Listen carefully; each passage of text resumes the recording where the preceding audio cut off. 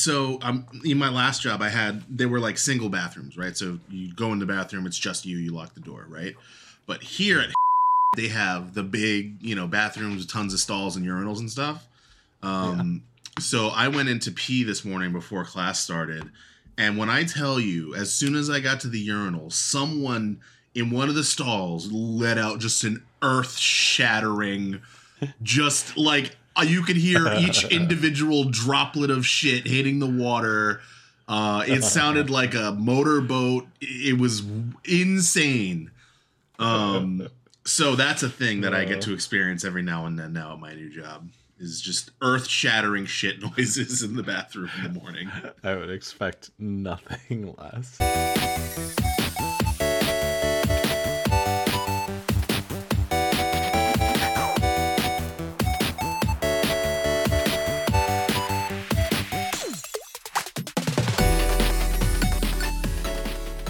Hello and welcome to the Best Boys podcast. I'm Best Boy Dan. And I'm Best Boy Justin.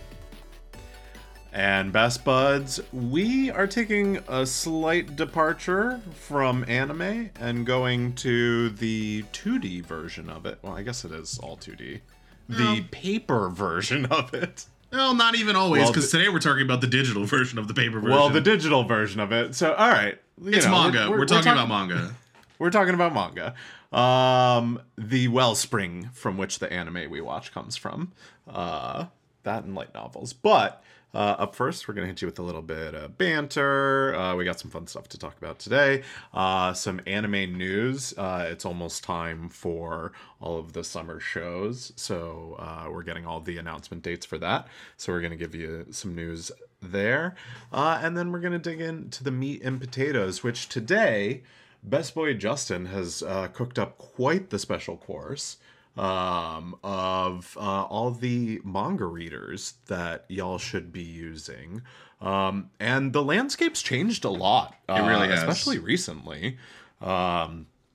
It used to be like not the best way of getting manga, but things may be a changing. So tune into that later on in the podcast.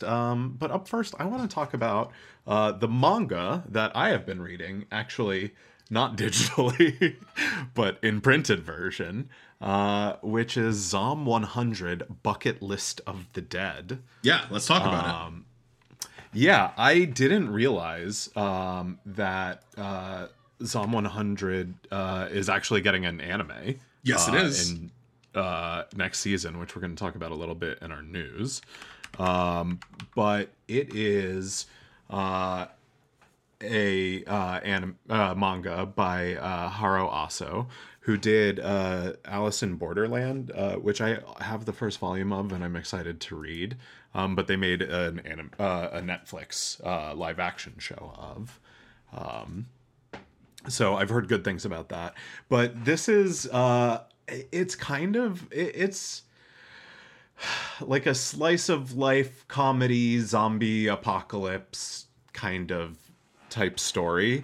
Are you familiar with it at all, Best Boy Justin? Yeah, I am. I saw a bunch of synopses for it while I was doing my research for this episode, actually. So yeah, I'm somewhat familiar with the story. Oh, fun. So for those who don't know, Zom 100 is basically about like this guy who graduates college. He, is really popular. He was on the, I want to say lacrosse, but not that. The rugby team. That's what I was going to say. They definitely do not play lacrosse in Japan. I knew it was like one of those like contact sports. Yeah. Anyway, he's on the rugby team. He's like got the super positive outlook on life. He's going into the field that he's like really excited about, and he gets to work the first day. It goes well. They go out to drinks, and he's like, "Oh, yeah, that was fun. I'll see you all later." And they're like, "What are you talking about? We're going back to work." And he's like, "Wait, what?" And it turns out he's working for like a black company, and he just like works like 3 days straight, like right off the bat. And it's, just 3 years at this company of just pure misery. And he's basically ready to like give up on life. when all of a sudden one morning the zombie apocalypse happens. Thank God. And at first he's like really upset because he's going to be late to work, and then he realizes, wait a second, I don't ever have to work again. And it's like this really positive spin on the zombie apocalypse, and he makes a list of all the things that he wants to accomplish now that he doesn't have to work. And it's just kind of like a really positive take on the situation, and like kind of about pursuing what's important to you. It's hilarious, but also a really good zombie comic. There's one scene where there's a zombie shark that has eaten a bunch of scuba divers, and all the scuba divers like legs kick out from the bottom of the shark, and it starts running after them like propelled by human legs. That is terrifyingly hilarious. So it is well drawn, funny. It's shonen, but it's a little bit on the adult side. But definitely a strong recommend. And there's like 10 volumes out, so check it out. Yeah, I'm sure we'll have a little bit more to say about it later. And before you move on, just one thing I want to say about that, just because I don't know why I just had that thought when you were talking about how like he woke up and he realized, oh, I don't have to work anymore. So quick side tangent.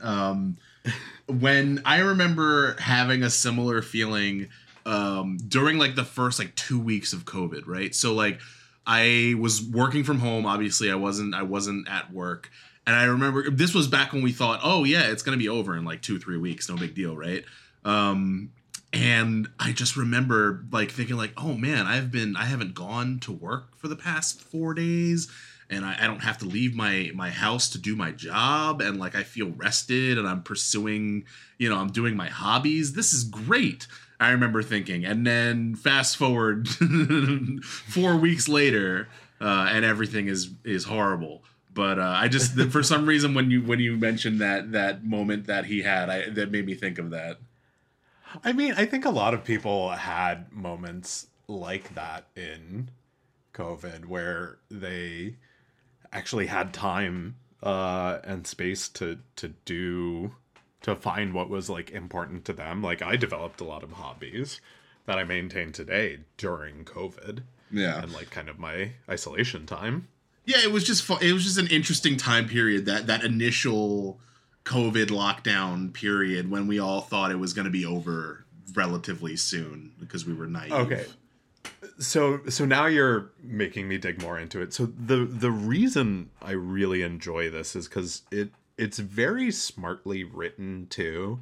Like they put things on the list that you're like, wait, how are they going to do that? But then they twist it into the plot line in really interesting ways. Mm-hmm. And so like the most recent plot line that I was reading about was they go to this like AI hotel, and it's just like definitely written well before the kind of Chat GPT boom and all of that. But just kind of the dialogue they have regarding artificial intelligence within the context of this, world that kind of like doesn't have a future of like furthering science and all that sort of stuff, and what implications there are with artificial intelligence. It's just like conversations that we are actively having today, but written in this like comedy zombie book, so yeah. It's a lot of fun and in really intelligent ways, which I appreciate. Yeah, for a schlocky zombie comedy. I'm looking forward to the anime coming out. It's one that's definitely on my list. It's gonna be good. I need to look up and see who's animating it, because a lot of it's gonna be about how they animate like certain expressions, right? But moving on to something also really excellent. Best Boy Justin, we're gonna do a peek behind the curtain. We've been talking forever about doing an Ippo episode, because it's one of our favorite shows of all time. And I started watching it again to get ready. again. Did you even finish watching it the first time? I did. I actually did watch the. I don't remember when. I think I watched it with Jamie at one point. Oh, okay. Because I remember the last I remember, you had just been procrastinating watching the final arc of the show. Like you told me about the show, and I watched the entire show, and you still hadn't watched the final arc like years later. I saved it. I did watch it though. You saved it. It was great. It was great. Saved it. You like you're like a kid with ice cream on your face. I'm saving it for later. Okay, fair enough. Just lick that off. No, it was delectable. But yeah, so I started watching it. It's actually really fun going back. It's been a long while since I've like rewatched a show because we just have so much new content that we have to watch for the podcast. Oh, we have. So, I mean, I guess I watched High School DxD before, but I more or less blocked out most of that, I guess. But Ippo, it's funny because I remember him being like the, I get beat up and whatnot. But I love what a good old boy he is. Yeah, I mean, I'm looking forward to rewatching it. It was a really good show. Even though I look forward to. Yeah, I haven't done a rewatch of it, but I do listen to the music from it. It's on my workout playlist, so I do hear the music from it fairly often. So it's always in my head at least a little bit. Nice. Yeah. So not coming anytime soon because it's like over 100 episodes. Not anytime soon because I still have to watch. Madoka Magica, and I also have my new job that is eating all my time at the moment. So just know that it's coming. Just like the Toonami Part 2 is coming. Part 2. I've been thinking about that. That one that's definitely coming before Ippo. All right. I will lay that out there. You heard it here first, folks. But yeah, so Ippo's coming. I'm excited about it. Man, I love that show. The funniest part about it, the first episode to me, was seeing Kanagawa Gym full of people training. Yeah. Because I think after that point, you never see more than 5 people in there at a time. Yeah, it's always the same like core group of dudes. Yeah. But yeah, that's my banter. What you got, Best Boy Justin? Yeah, so I got a couple quick topics here. Nothing super meaty. The first thing I wanted to talk about is that Kubo is back. We didn't mention it on our spring top 10 episode just because it really slipped my mind just because of the way the scheduling worked out. Because it was delayed for such a long time due to COVID. But yeah, I saw it the other day. It popped up on my High Dive page, and I was like, "Oh shit, the show's back! I'm so excited!" And I watched the first new episode that they had released because they finally caught up to the release schedule, and it reminded me of how much I enjoyed this show. So I'm really glad it's back. So for those of you who did watch Kubo and it trailed off after the 6th episode when they had a COVID delay. It's back. You can check it out. Go back on High Dive. It's there. It's still cute. And so, yeah, enjoy it. Moving on from that quick announcement, I wanted to talk to you about a little manga that I discovered today that I did not get because they didn't have volume 1, but I do fully intend to find it once I can get my hands on it. So I was actually, I went over to Kinokuniya today because Best Boy Mike, his brother, is in town and he wanted to visit Kinokuniya. So we went. I met up with them after I got home from work. And while we were looking around, a title caught my eye on the new releases section. It's called Ladies on Top. So, of course, I'm going to pick that up. How am I not? And I read the little blurb on the back, which I will read to you now. First of all, above the blurb is a little script tagline that says "Getting Experimental." And then the blurb is Mitsuki and Shinomiya have left what most people call normal behind and are searching for what good sex means for them. In their next challenge, they're trying a toy meant for penetration. Meanwhile, Oh. Shinomiya's male Kohai at work seems to have a crush on Mitsuki, making Shinomiya burst with jealousy. As her boyfriend, it's up to him to set this straight. But can he even bring himself to talk about his worries? So yes, best buds, this is a manga about pegging. Unfortunately, this was volume 3, and they either they did not have or I was unable to find volume 1. But just know that it is absolutely on my list.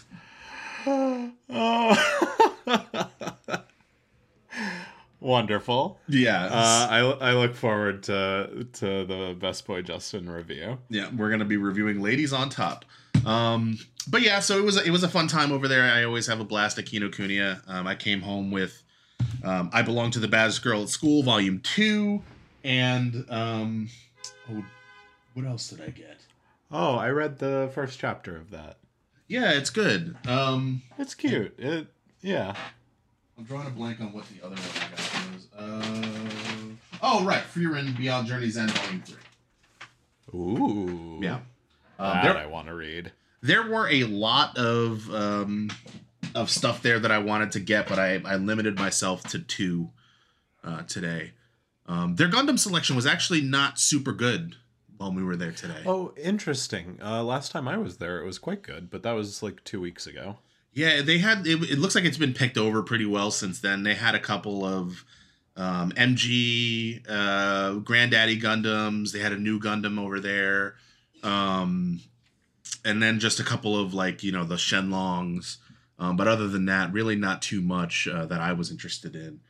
I wasn't there for Gundams today anyway, but still. Anyway, moving on for my last topic, we are going to be sticking with manga because today is a manga day. I just wanted to shout out, I remember I had talked on the pod a couple episodes ago about how I pre-ordered these physical copies of this manga that I've been reading digitally called My Wife is an Oni.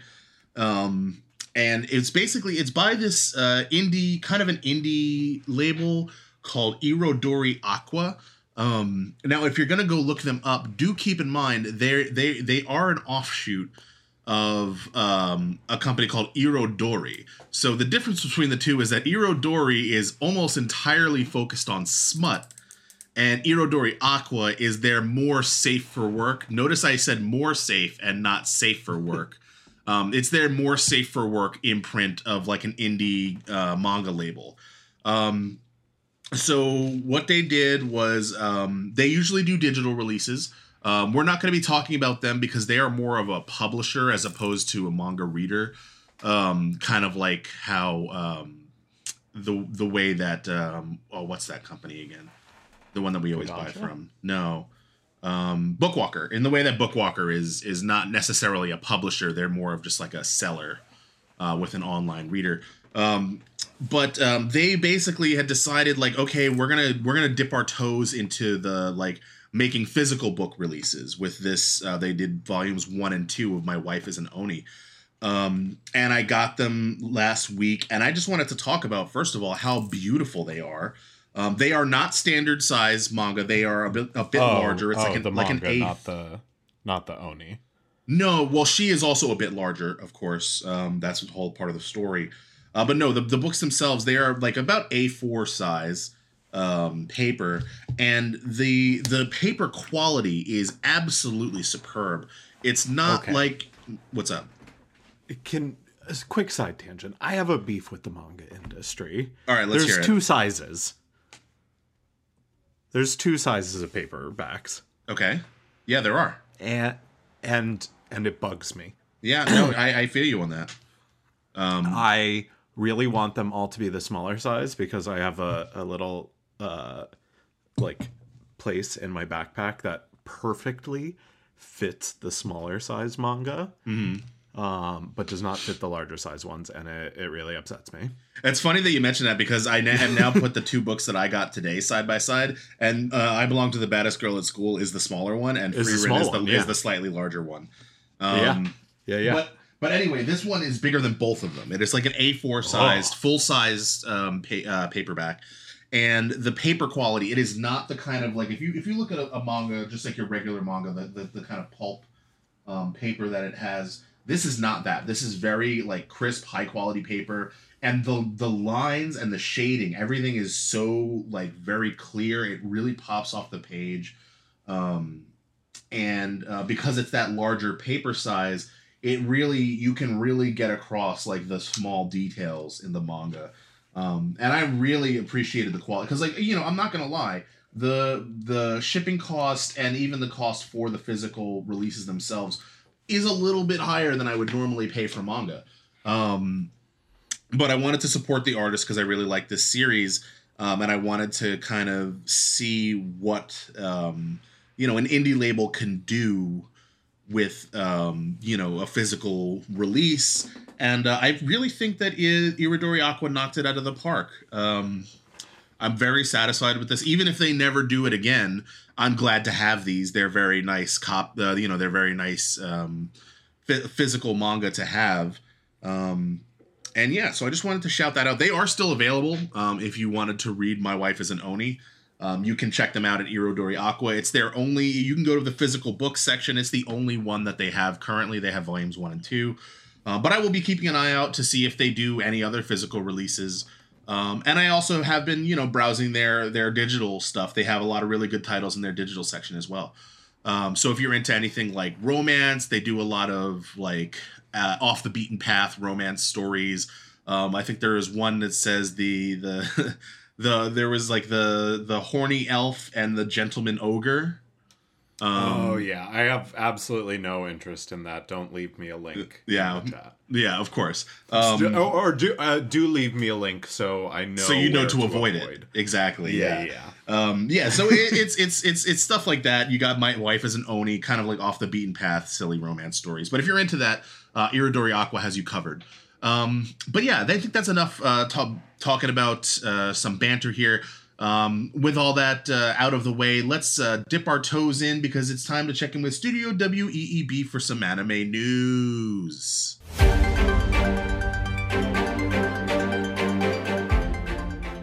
That's right, best buds. We have more anime news than you and 3 to 6 of your best friends could chuck over a chain link fence.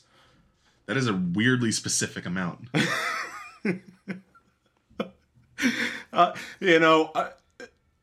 Someday scientists, psychologists may study this podcast and do a deep dive into my brain and how I come up with these on the spot, and they're going to be horrified. Yeah, to find what goes on in there. It's scary in there.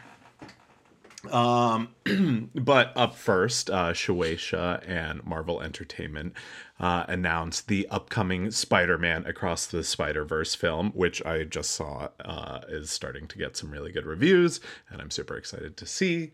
We'll have a spin-off manga titled Spider-Man Octopus Girl, with story and art by the duo behind My Hero Academia Vigilantes manga, Hideyuki Furuhashi and Betancourt.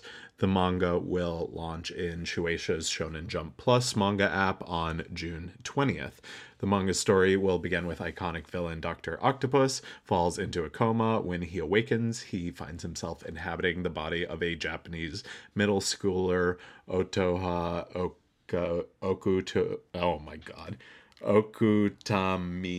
Yep. Okutamiya. Hey. Okutamiya.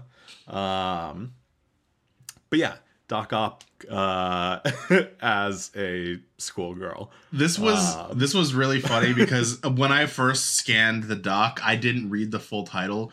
I was like, oh, Spider-Man Spider-Verse gets a spinoff. Okay, whatever, blah, blah, blah. And I just scrolled right past it. And then as I was scrolling my way back up, I saw the full title. I was like, wait a minute, what? You have my attention. What's great too is if you see the image, it's not the Doc Ock they had in the Spider-Verse movie, which is the female Doc Ock. It's God, I'm looking at it right now. It's like this big villainous man Doc Ock in this little Japanese schoolgirl body. She kind of looks like Froppy almost. So That's something I would actually be interested in checking out. I think that sounds like a really fun crossover. And if you want to check it out, Best Buds, make sure you stick around for the meat and potatoes, because we are going to talk about Shonen Jump Plus. I'm telling you, this is an informative episode. Wow. Speaking of which, I got some more news to throw at you. The Bandai YouTube channel unveiled a new 3D CG short for the Shin Japan Heroes universe collaboration project between Shin Godzilla, Evangelion 3.0 plus 1.0, Thrice Upon a Time, Shin Ultraman, and Shin Kamen Rider films. Hold on, just 1 second. Can we agree that the Evangelion titles are getting out of hand? I don't know what you're talking about. Maybe I'm crazy. Maybe it's just me, but I think the Evangelion titles need to we need to sit them down and have a talk. I don't see a problem with that all right, at all. Fair enough. The short promotes the new Shin Universe Robo Toy, which physically combines the iconic machines and creatures from all 4 franchises. Hiroshi Butsuda, a special effects veteran for the Kamen Rider franchise, directed the short. The toy will ship in January 2024. I just think that's like a pretty dope crossover. Yeah, so I'm looking at a picture of the the toy now, and it sure is something. It's a lot, yeah. Check it out, Buzz Buds. Yeah. If you ever wanted to see 5 mechs smashed together. Yeah. But with all that said, it's time to dive in with numbers with Dan.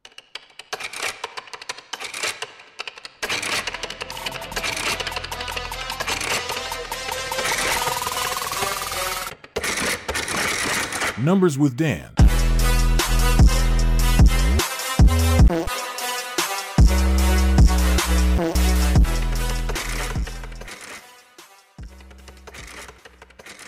So we have some pretty interesting numbers this week, and I want to start off with, according to Oricon's weekly streaming ranking, Yaosobi's Idol, the opening theme song for television anime adaptation of Akasaka's Oshinoko manga, has exceeded 100 million streams in Japan since its release on April 12th. The single has exceeded over 20 million playbacks every week for 4 consecutive weeks.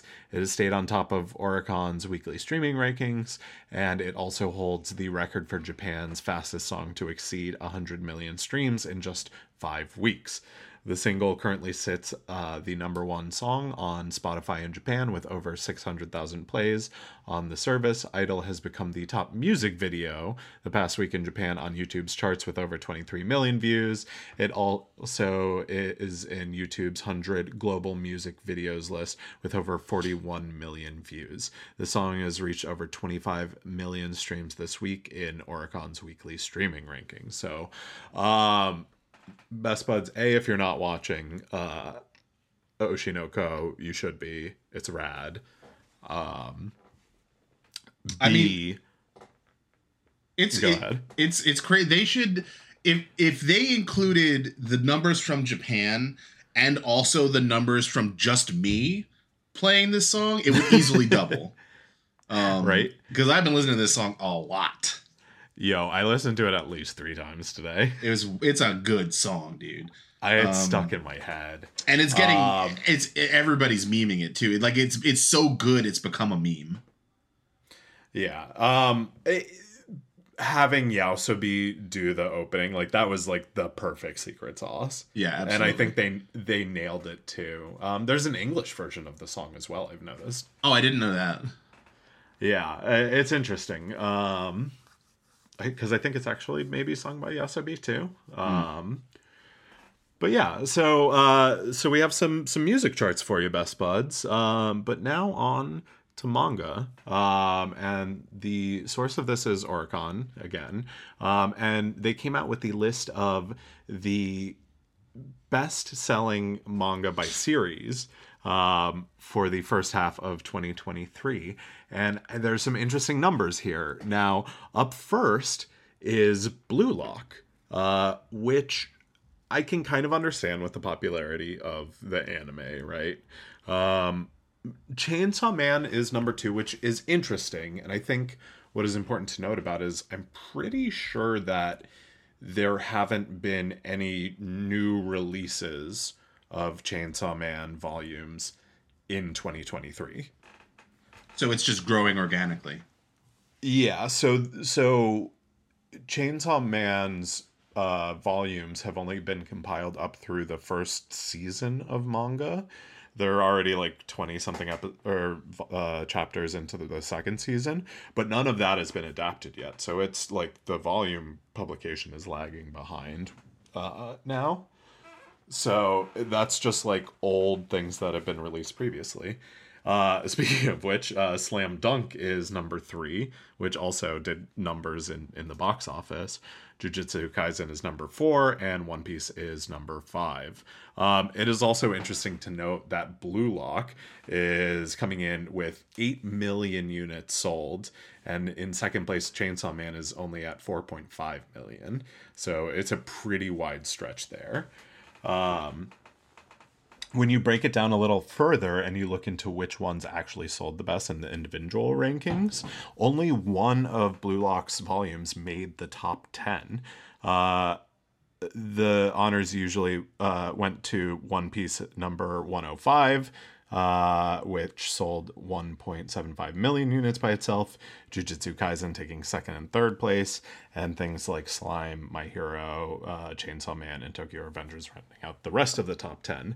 But if you look further down the list, like the back end of it is almost all Blue Lock volumes. So it's like there's like one at like number 10, and then like slots like 15 through 23 are all like Blue Lock volumes. That's wild. Yeah, so it's interesting. So Blue Lock seems to be like selling as like a series just really well. People are really into it. So I think we may be seeing a new breakaway sports anime. Neat. Yeah. So those were some fun numbers. We're gonna switch on over to the box office and talk a little bit about a movie, and that is Makoto Shinkai's Suzumi film, which has finally ended its Japanese run in theaters and has recorded an estimated final box office of 14.79 billion yen, or about 105 million US dollars, with over 11 million tickets sold. That is good numbers for an anime film, and that's just the Japanese box office. Yeah.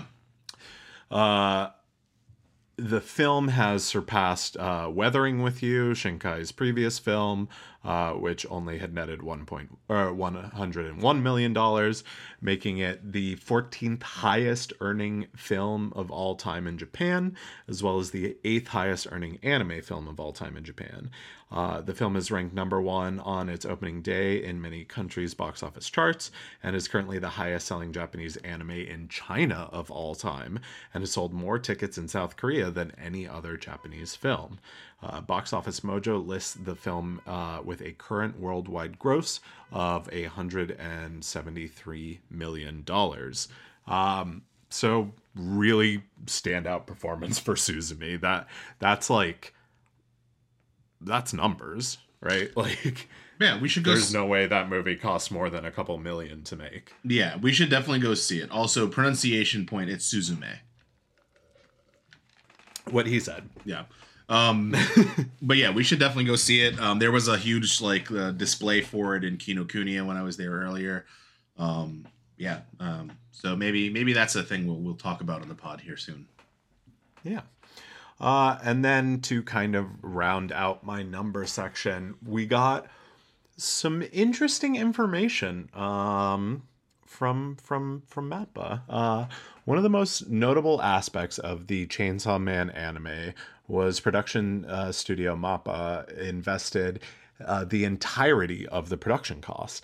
This is a rarity among Japanese productions, as most titles are funded by a collection of companies known as the production committee.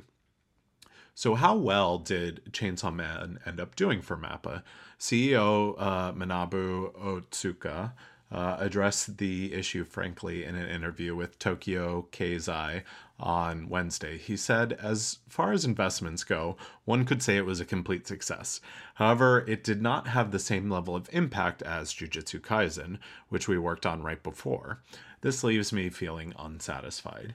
He also went on to remark that there were some titles which sell well on home video, DVD, or Blu-ray, while others attract a lot of views through streaming. He added, to be perfectly honest, I wish Chainsaw Man could have reached more of the audience that pays for home video releases.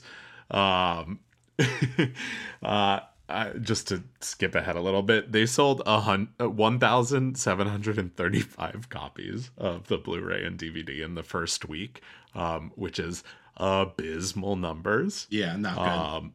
And that's also partially because it went head to head with Bocchi when it came out. Bocchi the Rock, and Bocchi wrecked it. Yeah.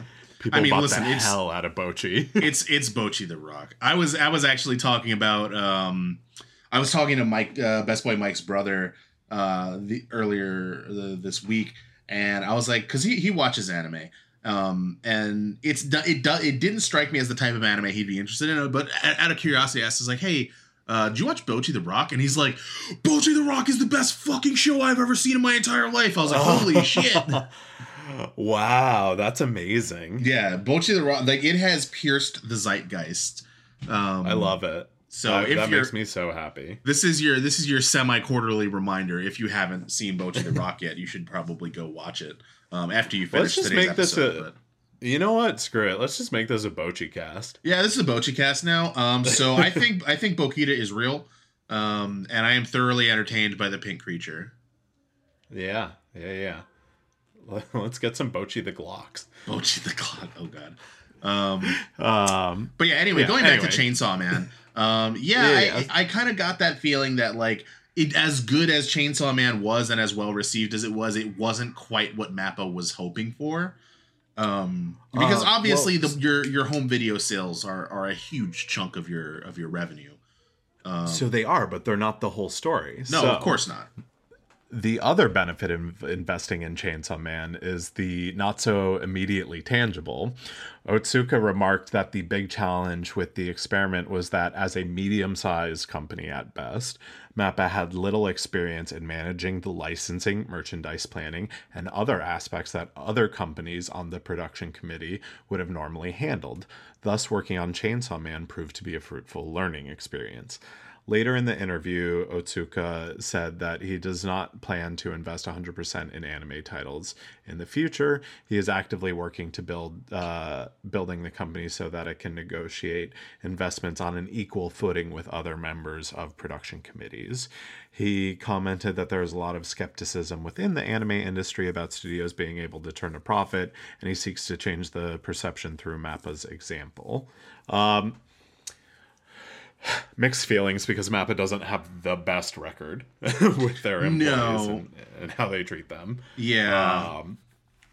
But I do think it's interesting. And this is an interesting learning experience for me too. And just kind of like the structure of how animes are produced. And like, I didn't realize that Mappa did everything on this. Yeah, that was definitely news to me too, especially for a company of their size. And I tend to think of Mappa as one of the larger production companies, but I guess probably as sheer size, it's maybe not as true. Yeah, I mean, I was already familiar a little bit with how like these production committees work, because like it is true. You hear people say a lot that the individual production companies are generally not profitable. They only become profitable as part of a larger entity, and it's interesting to see this kind of idea being explored of what if that wasn't the case. What if a production company, what if we went back to doing it in-house? Can it be profitable? I don't know. I feel like a lot of it has to do with the whole line go up culture too, when we consider what is and isn't profitable and good. But yeah, it's an interesting example to look at. Well, it's also an interesting look into like resource management too, because, you know, you have to admit they clearly focused on the animation and putting out a good product, right? Yeah.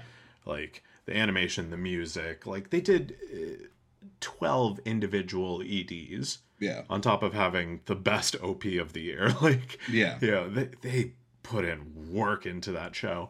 But that requires a lot of people, as does, you know, making deals for merchandising and, you know, creating marketing for products you're selling, such as Blu-rays and DVDs and like all that other stuff. Like, Yeah. that go into this, and to their point, like that someone else would usually handle. So like, you know, they could work on the animation while someone else does all that other stuff to make the venture profitable. Yeah. So a good learning experience maybe into how they can structure their company to better be able to handle that sort of stuff. So interesting to see where they'll go from here, I think. Yeah. So anyway, moving along, before I take on my my own little news section here, we are going to talk about some upcoming releases. Just do a quick roundup of a couple of shows that are on our radar that you might want to be aware of. Yeah. So yeah, first up we have Level 1 Demon Lord and One Room Hero anime revealing a July premiere. So that's coming up this summer. Let's see. Then July 2nd, we have Mushoko's Tensei Season 2. Yes, can't wait. Have you seen the trailer for it yet? I haven't seen it yet, no. It looks pretty dope. They're going to be spending some time in like some sort of like frozen wilderness area. So very exciting stuff. Yeah. Yeah. Next up, we have Reborn as a Vending Machine. I Now Wander the Dungeon.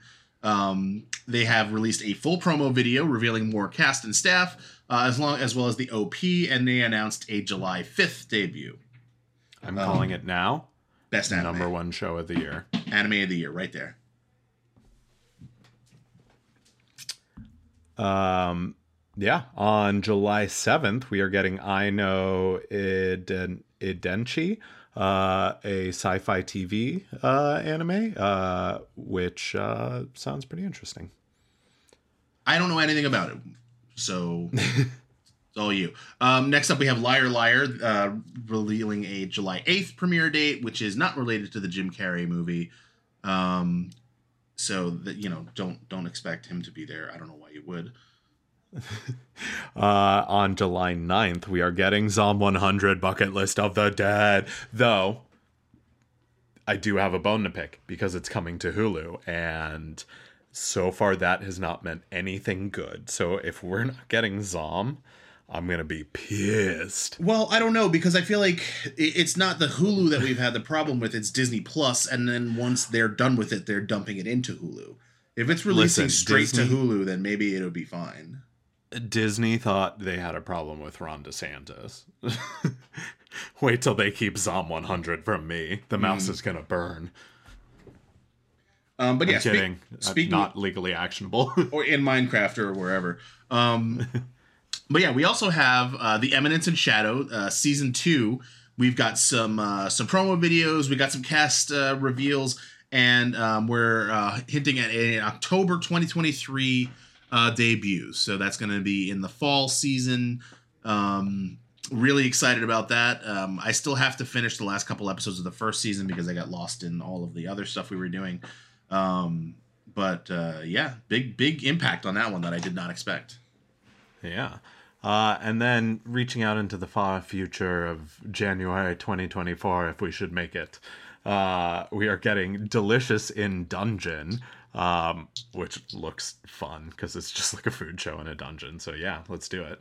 And then Banana Fish director Hiroko Utsumi and Mappa are doing something together called Buchi Girl. That different is than Bochi Girl. Nope, that is incorrect. That is Buchigiri. Buchi. The I looked like an L. Yep. Nope, that is Buchigiri. Buchi Girl. So check that out in January 2024. Yeah, and finally, we're going to round out our releases section with some irresponsible and unconfirmed rumors. Totally true, swirling around 100% the internet. confirmed. Yeah, there have been some rumors in the anime space, social media going around of quote unquote leaks that Fire Force season 3 is currently being worked on by Shaft. So we're having a studio change. Shaft, can you dig it? Can you put that audio in there? Thank you. But yeah, so I think that is interesting. I don't really have a major opinion on this either way. I think Shaft is fine. I'm more or less just excited to hear some news about Fire Force season 3, even if it is unconfirmed. Yeah, I hope it actually comes out. Yeah, I want more. I do too. But anyway, if what you wanted was more news, I've got you covered. So the Nippon Anime and Film Culture Association, a general incorporated association that seeks to improve understanding of the anime industry's management and production sides and improve working conditions for animators, announced its founding on Friday, May 19th.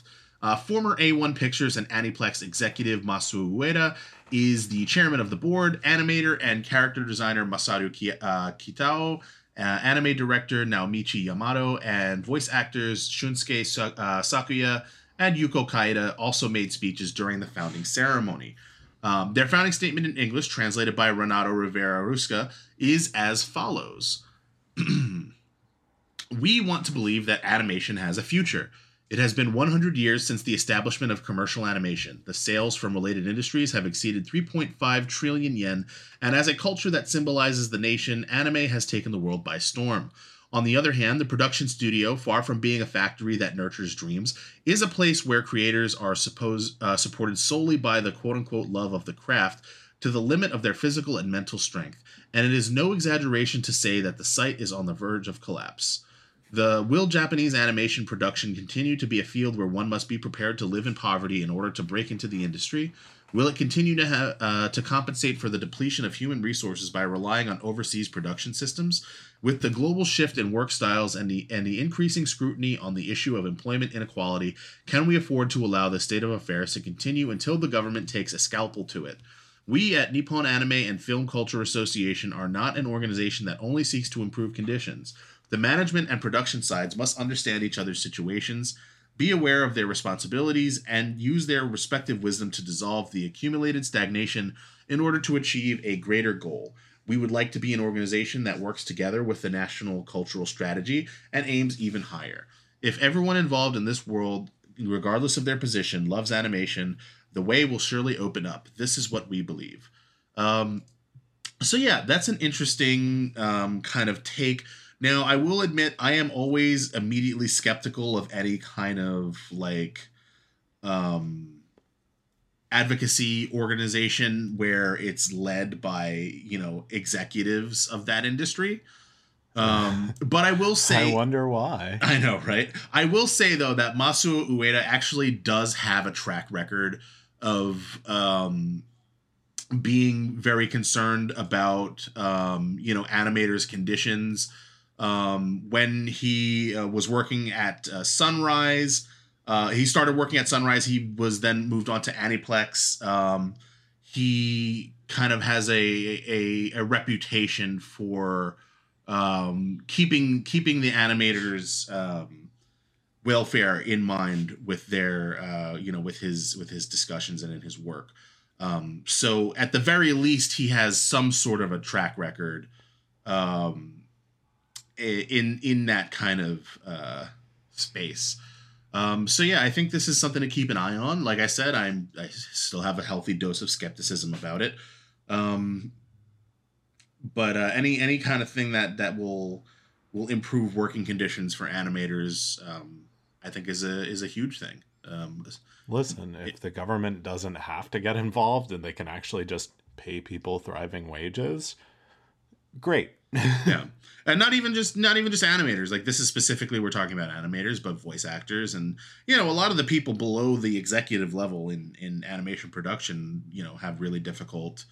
Only executives should be able to eat. Yeah, Justin. Clearly, as you may or may not know, I am a union man now.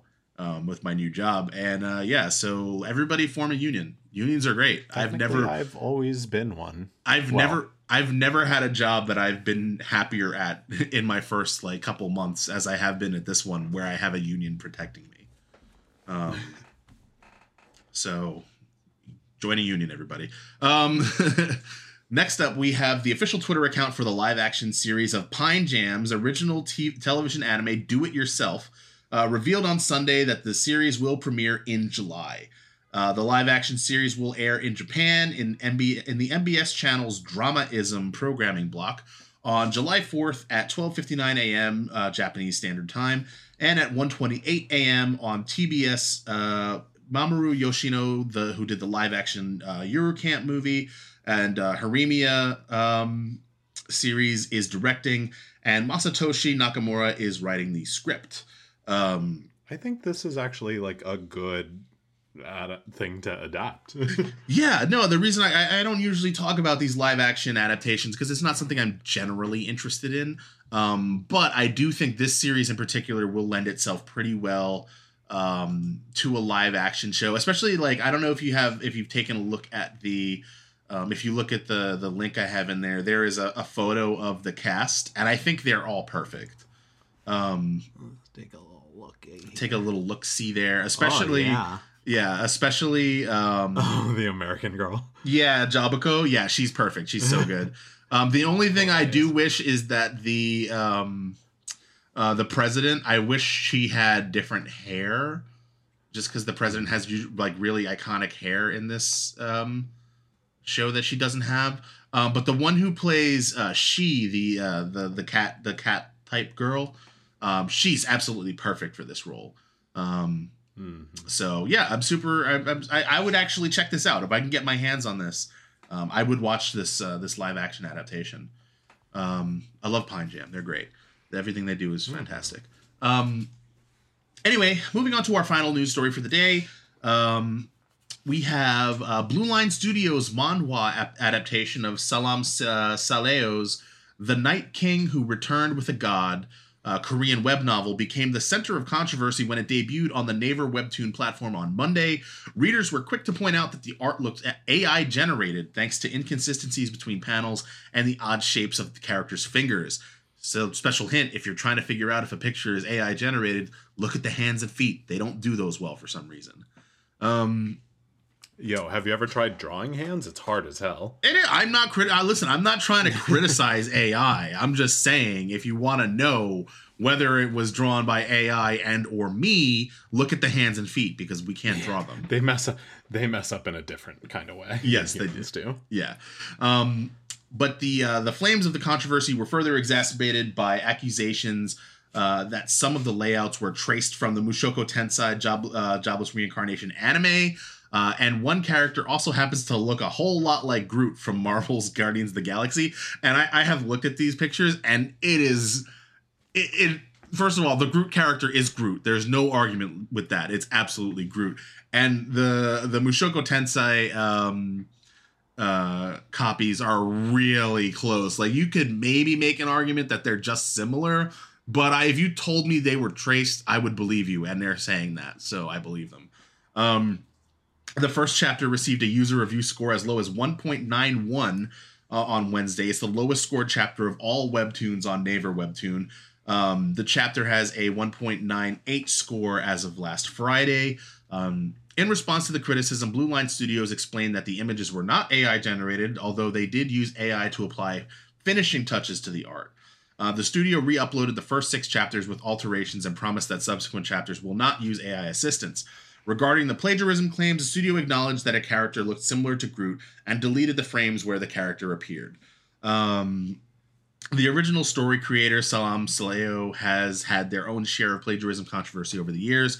Their I Killed the Player of the Academy novel was accused of lifting elements from Sungmin Kim's Night Run manhwa and various Type Moon works. The Night King Who Returned with a God itself has noted similarities to the Warhammer franchise.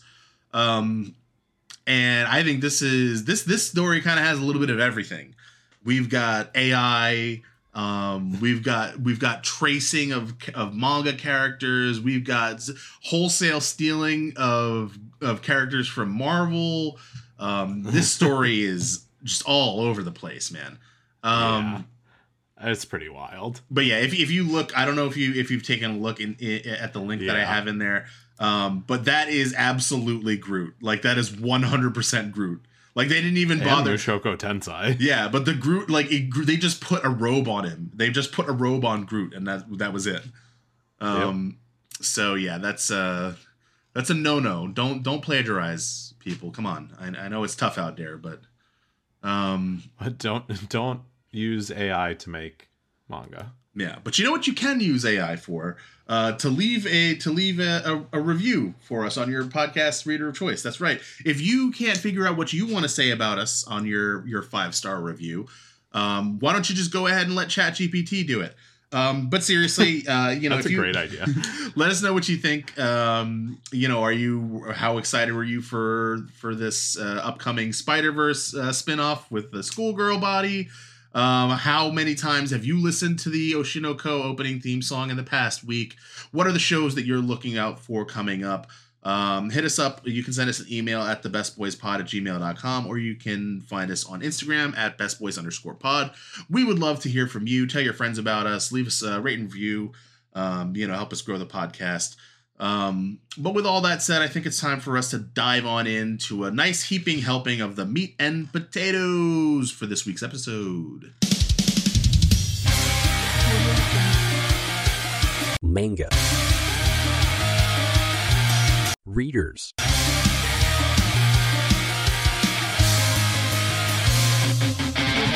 All right.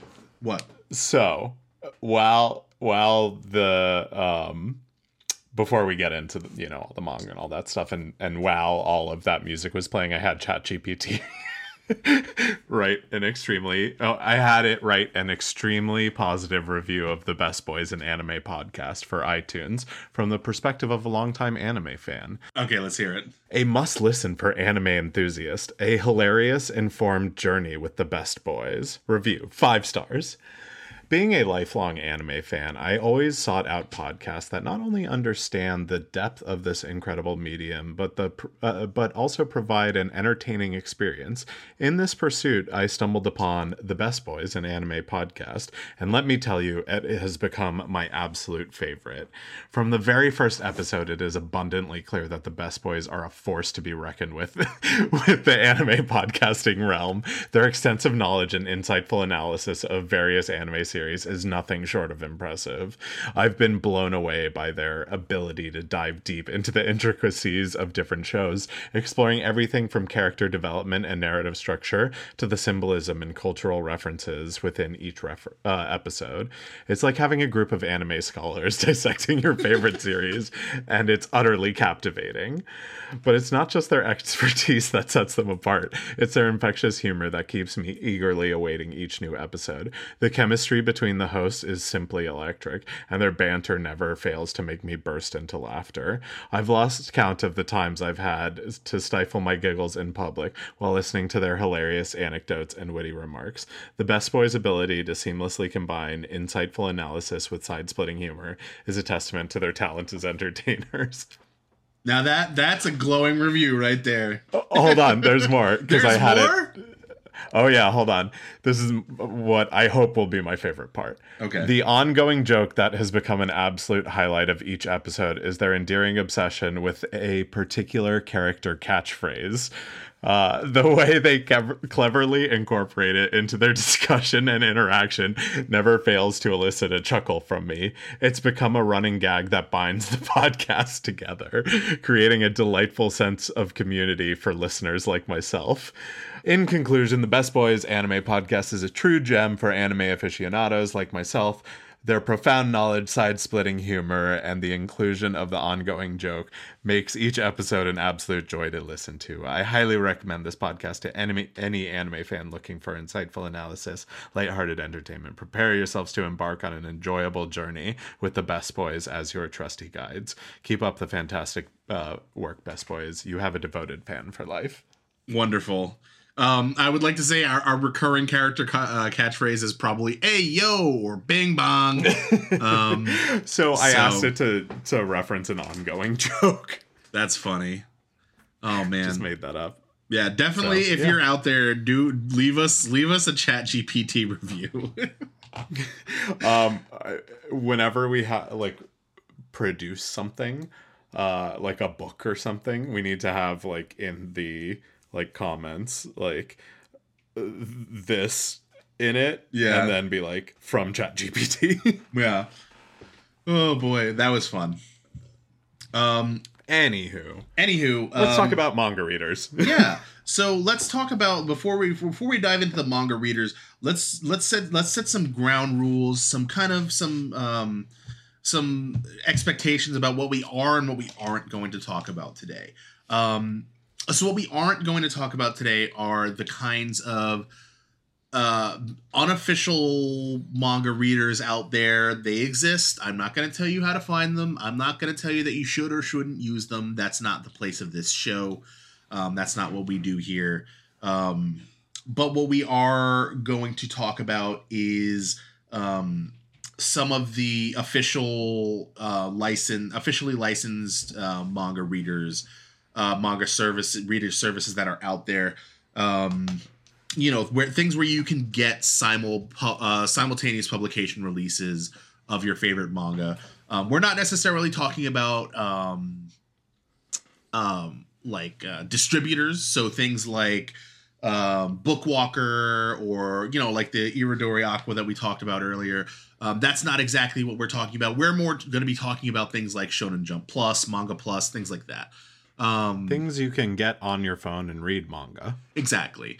So moving on from there, Best Boy Dan, why don't you tell me a little bit about what is your background with manga, and how has that how has that like kind of dovetailed into what is your current experience with like reading digital manga? Okay, a good question. I'd be curious to hear yours also on this. Sure, I'll go after you. So my manga experience actually started with Shonen Jump, believe it or not. Okay. It was available in Barnes and Noble, in the magazine section. And they would release it like once every other week or like once a month or something. Like sometimes they would have like Pokemon cards or like video game demo discs inside of it. But that's how I started reading. And then I got like a couple like paper volumes here or there.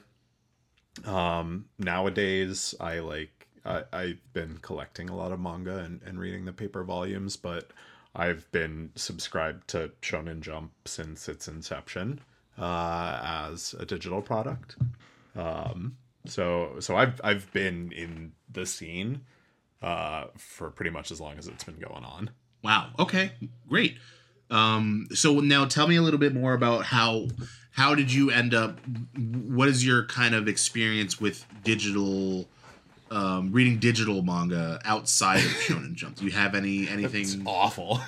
Yeah. Well, generally it's been awful. Okay. Well, so even Shonen Jump has not been good, and I'll talk about it a little bit in a second. But like one thing I don't have in that is that it wasn't called Shonen Jump the whole time. It was the Viz app, which is weird. As you'll find out why later on. Yeah. It's been called Jump Plus. It has moved around a lot, and functionality has actually switched between a bunch of apps. The subscription services generally remained the same. But like at multiple times they've had multiple different apps that had different parts of the service on it. Very weird. So it has not really been a cohesive thing until much more recently. Gotcha. I also have been using, what is it, the Manga Plus? Okay, yeah, Manga Plus. Yep, that we're gonna talk about that more in depth, but yeah. Which I really like, but mostly because of the manga that I'm reading on it. Right. Yeah. Which is Oshinoko, if I'm remembering correctly, right? No. That one I'm only reading the paper volumes of. Oh. No, that one is Hokkaido Gals. Oh, right, yeah. And I'm reading Chainsaw Man on there, even though I could read it on Shonen Jump, I think. Yeah, Chainsaw Man is also on Shonen Jump, yeah.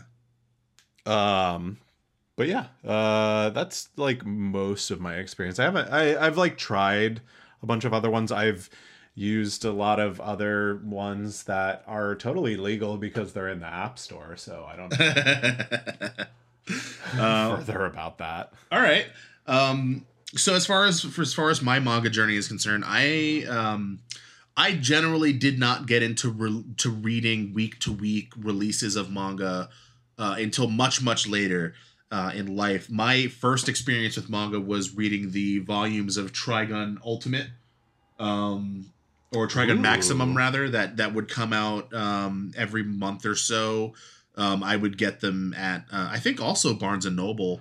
My first week to week was Shaman King. Interesting.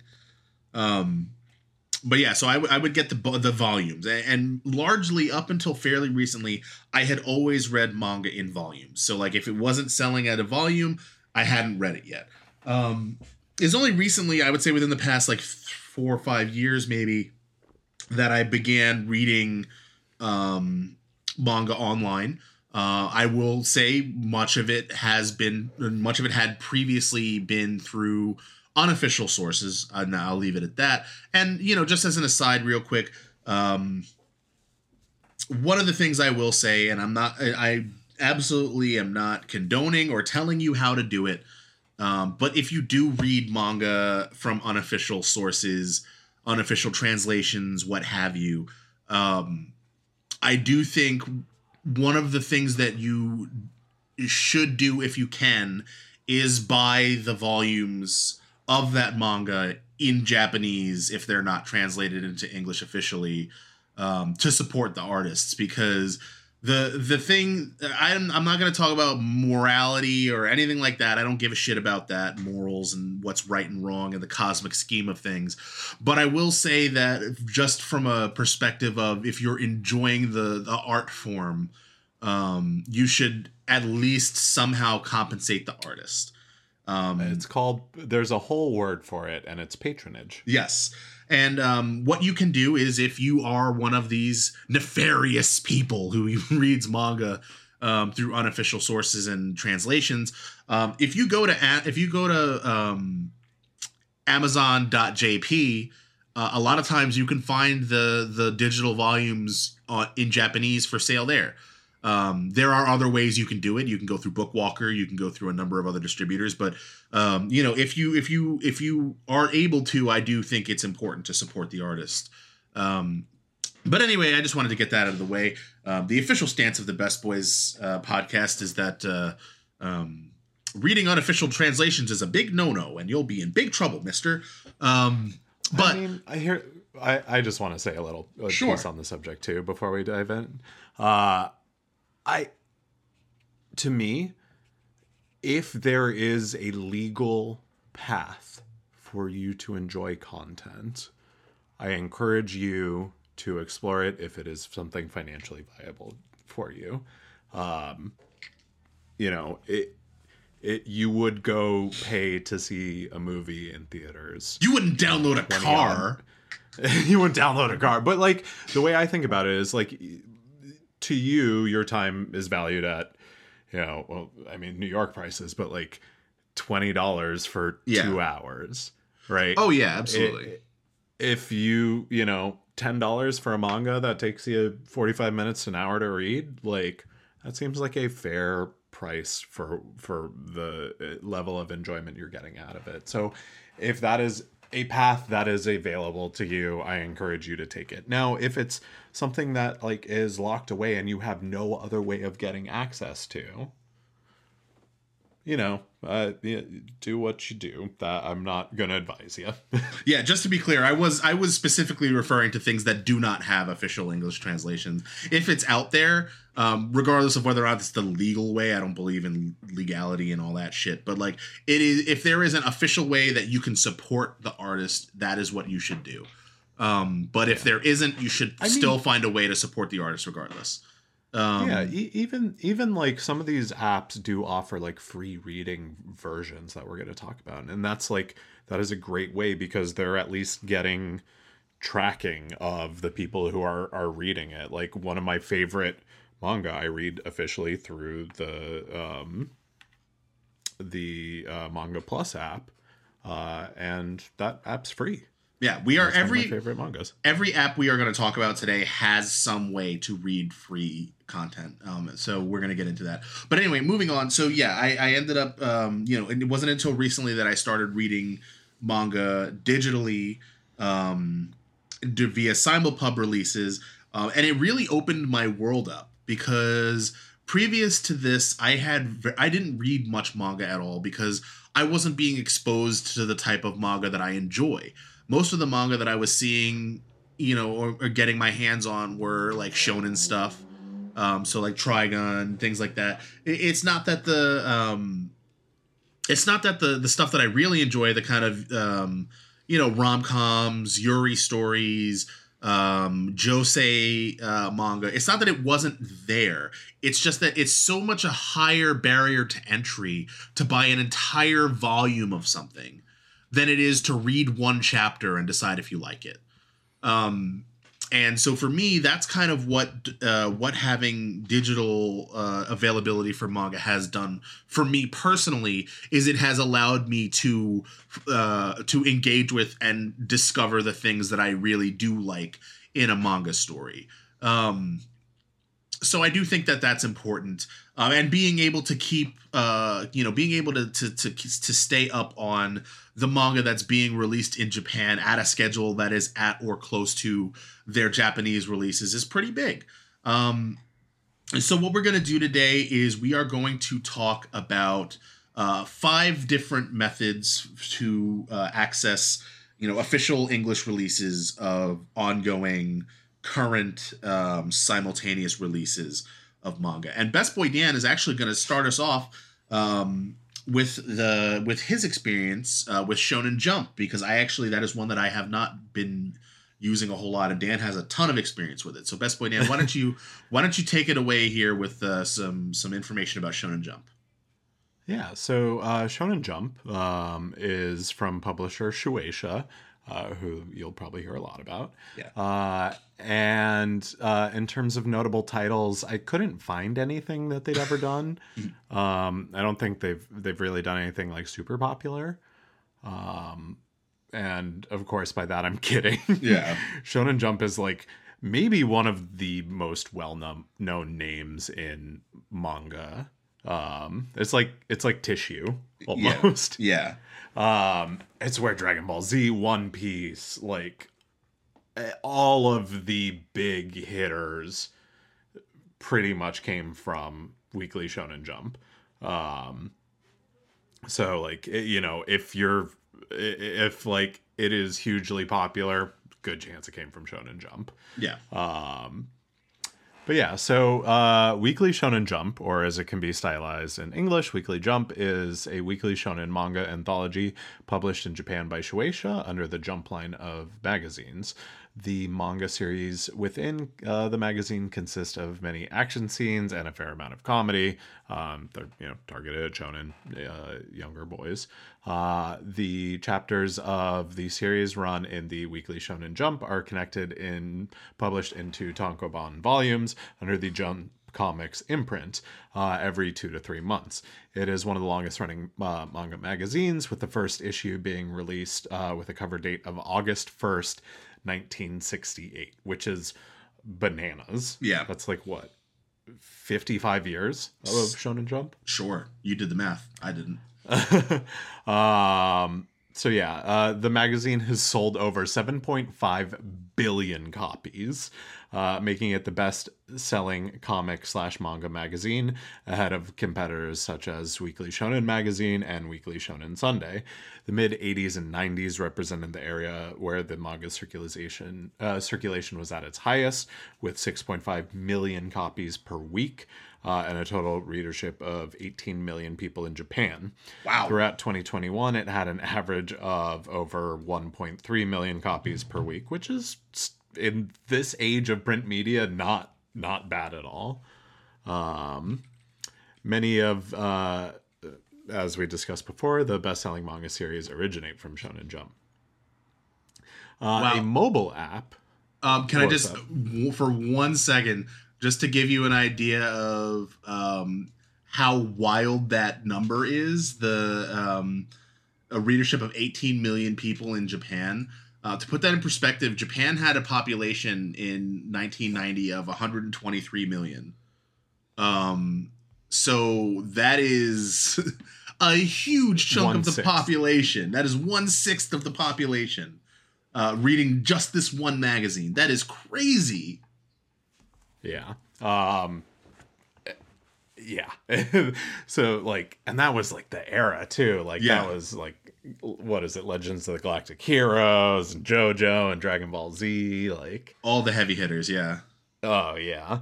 A mobile app titled Jump Live was launched in August of 2013. This is like kind of right around the era that like print is starting to die down in, which is wild. It's 10 years ago. Yeah. It featured exclusive content from artists whose series run in the Weekly Shonen Jump. On September 22nd of 2014, the free Shonen Jump Plus mobile app and website was launched in Japan. It sells digital versions of the Weekly Shonen Jump magazine simultaneous with its print release, and tankobon volumes of individual Jump series past and present. However, it also has a large samples of manga that people can read for free. There are also stories that are serialized exclusively on the app, such as Marvel X Shonen Jump Plus Super Collaboration. Unlike those in Weekly Shonen Jump, these series may be aimed at adult men or women. These exclusive series are later published in print and tankobon volumes under the Jump Plus Comics imprint. In 2019, the Shonen Jump Plus website and app had about 2.4 million active users as of January 2020. The app had been downloaded by more than 13 million people. So like I said, I've been actually like subscribed that the whole time it's been available in the US. And it also used to have services where like it would send you free Yu-Gi-Oh promo cards every month, like whatever came in the print version of it, they would actually mail to your home. Which I actually ended up like reselling for a pretty decent chunk later on. But like, you know, they would essentially like, as you subscribed to the app, you got each week that came out. But if you didn't pay for it, you did not get that app or that week. So if you were like reading a series, but your like payment lapsed, like you might just have like a chapter that you were missing out on. Oh, that's a bummer. Yeah, so there was like a few months where I like did not subscribe because I wasn't reading. So like my collection had like a just like 3-month gap of missing stuff, and it was like a bummer. I think later on you could like buy them for like 99 cents an issue or something. But yeah, you could essentially buy like the whole you could get the series subscribed and like read it week to week, or you could actually buy tankobons in the app too, which I really enjoyed because it was nice. You were giving it kind of more directly to the publisher. Yeah. So I think I have like a collection of the one the Yu Yu Hakusho guy did, Hunter x Hunter. Oh yeah, okay. I have those like still in my app. But yeah, it was interesting. It's kind of like changed since then. But yeah, so as the magazine shifted towards digital provisions, print circulation once again began to decline. By 2017, the print circulation was down under 2 million, less than a third of what it was during its peak golden age.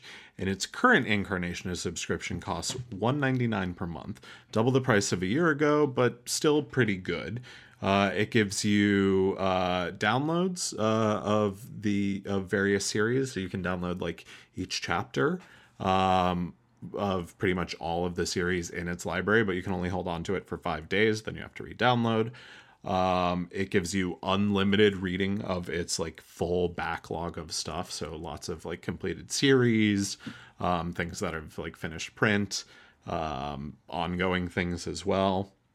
And it has new chapter releases day and date with Japan, which is really nice. And like I mentioned before, you still have the ability to download the full volumes directly from them, and you don't have to like pay Amazon for like a Kindle version of it if you want to read it digitally on your phone. Yeah, absolutely.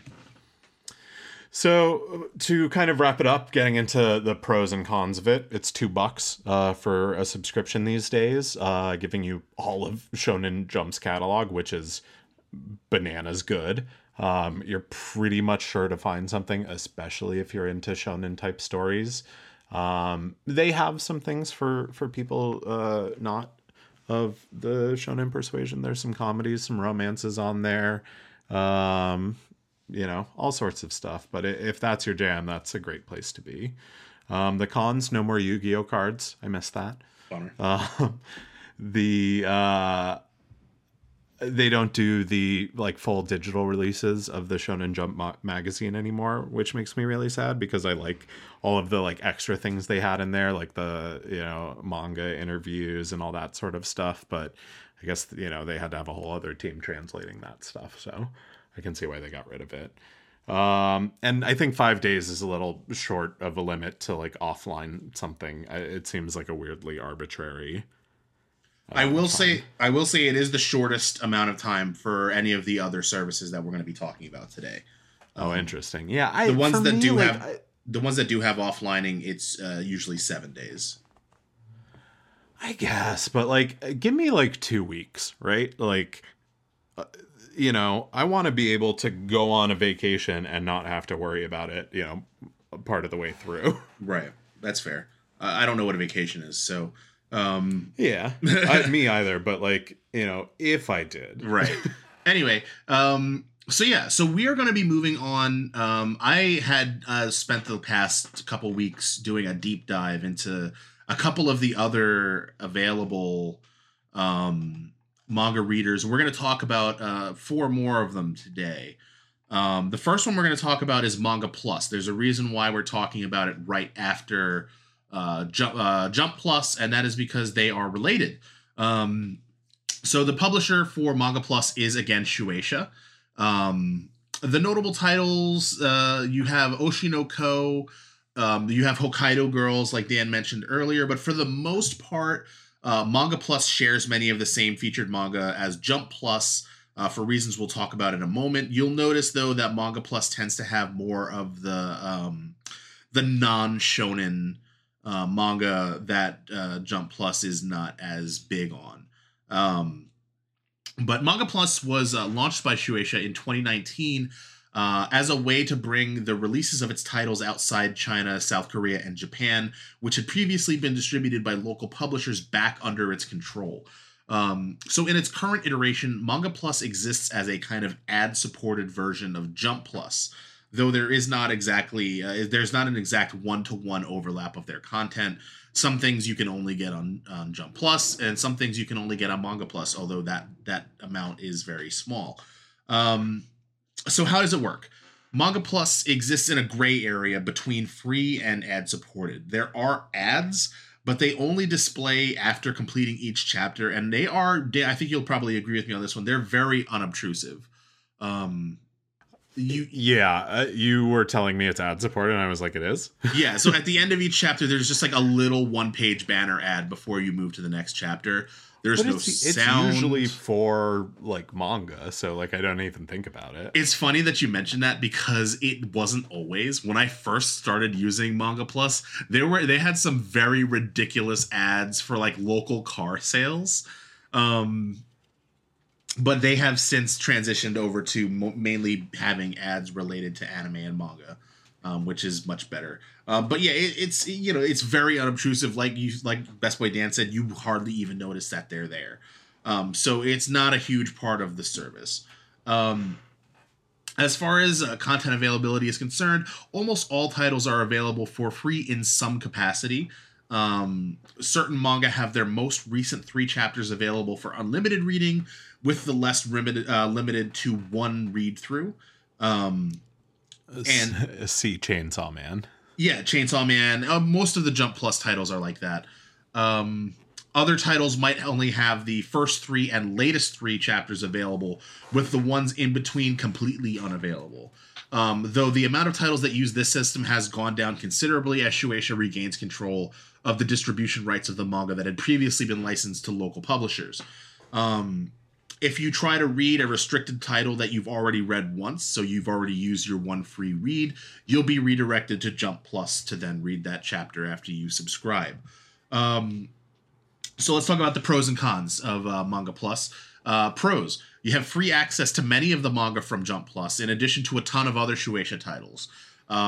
So basically, if you want to read something that's on Jump Plus, and for some reason, you don't want to shell out the $2, there is a very good chance you can get it on Manga Plus.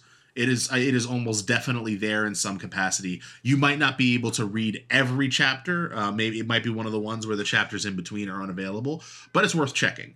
They have a fairly robust simulpub program for most of its major titles. Most of them do release day and date. Those that don't are not very far behind. And there is a fairly generous amount of free content. Like I said, if you've been wanting to read a manga that is on Jump Plus, but you don't want to get a Jump Plus subscription, check out Manga Plus. There's a good chance it's out there. You can at least get one quick read through of the stuff that's not the most recent chapters, and then go from there. Any kind of paid content. What's up? Disregard all of that and read Hokkaido Gals are super cute. You should. Super adorable. You should absolutely read that. And enjoy life. Yeah, but paid content from the title gets redirected to Shonen Jump. So there is no way to actually pay for things in Manga Plus. It doesn't take your credit card for anything. Like, if you want to buy something, you are directed to Shonen Jump Plus. Some of the cons: it doesn't have an account-based system. So all read history and everything like that, your read list and all that stuff, is local to the device that you use to read it. This could be a pro. So if you accidentally use up your read of a chapter, as you can go access it on another device if you just need to read that chapter and you've already blanked it out on your phone or whatever. However, if you're looking for cross-device access to your read list, if you decided you wanted to have something sync between your phone and your computer, you're out of luck. It also kind of sucks if your device breaks. This trips me up all the time because I switch between an iPad and my phone. Yeah, you can't go with Manga Plus. It also sucks if your device breaks or if you get a new one. So, like, I got a new phone recently, and I basically had to sit there with my old phone in one hand and my new phone in the other and go through and manually add all of the manga that I was reading and, like, make sure that I click through up to the parts where I was done to get it up to date. So that's a bit of a pain in the ass. Another con, the reader doesn't handle loss of service well. So if you're like me and you commute via subway, you might run into an issue that I've had once or twice, where you lose service while reading a chapter and you cannot get the reader to refresh. So you have to back out. And if you back out from the reader and try to reload it, there's a chance that the reader will count that chapter as having been read and you'll lose access to it. If it's one of the chapters you can only read once. It's happened to me twice. It's not the end of the world. Like I said, you can just go read it on another device. But it is a pain in the ass in the moment because of how that works. Also, the final con that we have, some of the simulpub translations are not the greatest. It's gotten a little better lately, but it's been very hit or miss up until fairly recently. Some of the translations have just been a little... a little subpar, just like weird grammar mistakes. The dialogue sounds weird, but it's not for every title, and it's been getting better, but it's just something I thought I would point out. But yeah, Best Boy Dan, anything you wanted to add on Manga Plus, since I know you are familiar with it as well? Read Hokkaido Gals. Read Hokkaido Gals. You heard it here first, folks. All right, so next up we are talking about K-Manga from publisher Kodansha. Korean manga? No. K-Manga, as in Kodansha Manga. I know that name is confusing. Notable titles, they have Tokyo Revengers, Attack on Titan, Blue Lock, Rent-A-Girlfriend, Don't Toy With Me, Miss Nagatoro. They have some pretty big names. It was launched by Kodansha. Blue Lock alone. Yeah, right? yeah. We're going to talk more about Blue Lock in a minute. But it was launched by Kodansha in May of 2023 with an initial slate of 400 titles, 70 of which are simulpubs of ongoing series. So they have a pretty robust library there. Now, I'm going to be fully upfront with my biases on this one. Discovering how bad this service is was the motivating factor behind my decision to write this episode. So Kodansha has basically brought all of the worst mechanics from gacha games into monetizing its manga reader with 3 different types of currencies, not all of which can be used to read all manga chapters. So like many readers, the first couple chapters of most, but not all titles, are unrestricted and free to read. After those free titles, which I've seen anywhere from 1 to 3, with some having up to 6 and others having none at all, some, but again, not all titles, have a chunk of the rest of their remaining titles accessible through the use of what's called title tickets, which you are given 1 per title per day.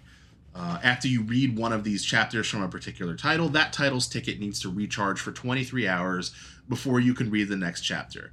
Now, this mechanic would be annoying enough on its own, except that the most recent chapters of many titles are not eligible for access through the title ticket and must be purchased with points. And we're not talking about the most recent 2 or 3 chapters here either. It's a huge chunk of the available content in most cases. Let's take a look at Blue Lock, for example. At the time of writing this, Blue Lock has 220 available chapters on K-Manga. The first 22 are available for free. After that, chapters 23 through 106 are available on the title ticket system, leaving over 100 chapters available only by spending points, which you have to buy at a rate of about 1 cent per point. To put that in perspective, if you wanted to read the latest chapters that are stuck behind the points wall, you would need to have over 8,000 points. If you were to buy those points with cash, that would be a plus or minus around $80. Not to worry, though, there are other ways you can get points, and actually you should totally worry because these systems do not get any less manipulative. So there are 3 ways for you to earn points without having to shell out cash for them. The first is by reading so-called gift chapters. Currently, as of writing this, you can read the first chapter of Sweat and Soap, which I highly recommend you read, but maybe not on this service, and Your Lie in April, and receive 5 points from each. To put in perspective about how much 5 points is worth, most of the chapters that are point locked cost 69 points. Nice. With the most recent couple of chapters usually costing 99 points. So that's not exactly a viable way to earn points.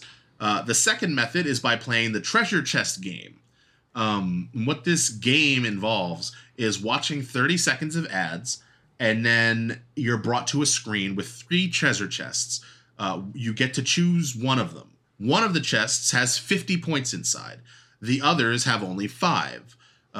You can play this game 3 times a day for a theoretical maximum of 150 points. However, after playing the game for a few days over the past week or so, I have only hit the 50-point chest once, and I'm highly skeptical that it's even possible to get it more than once in a day. Again, not a viable way to earn enough points if you to read more than a theoretical maximum of 2 point lock chapters per day, if even that. You're looking at a possible minimum of 15 free points a day, which is not nearly enough to read even a single chapter. The only way to earn enough points to really unlock a decent number of chapters is, of course, the sketchiest. They have what's essentially a free points marketplace where you can complete tasks to earn points. Many of these involve downloading and playing a bunch of sketchy-looking and no doubt ad-ridden mobile games in order to earn a bunch of points. Now, I didn't actually do any of these because I'm not downloading these sketchy-ass mobile games onto my phone because I'm not stupid. But here's a breakdown of one of the offers that they have. You can earn up to 7,307 points by playing Double Down Casino Vegas slots. The rewards come in tiers, of course. You get 4 points for downloading the app, 566 points for completing level 8, 1,132 points for completing level 10, 2,283 points for completing level 12, and 3,322 points for completing level 15. Now, there are offers with varying degrees of sketchiness and complexity, ranging from a few hundred to as high as 69,000 points. And they're not just limited to mobile games either. A lot of them are, hey, shop on this website. If you spend $15 on this website, you get X amount of points for the comic reader, or spend X amount of minutes watching this video on this sketchy website. It's really, really gross. Now, I originally said there were 3 currencies. The final one is called premium tickets.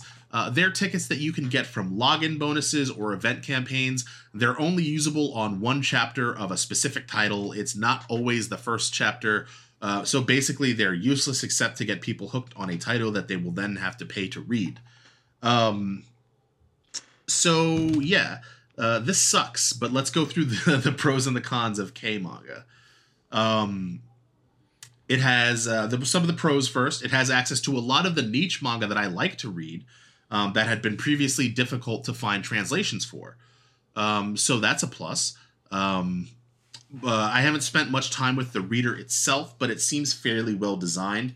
It has both vertical and horizontal scrolling available, though unfortunately it does not have a dark mode, which is always the first thing I look for in a user interface.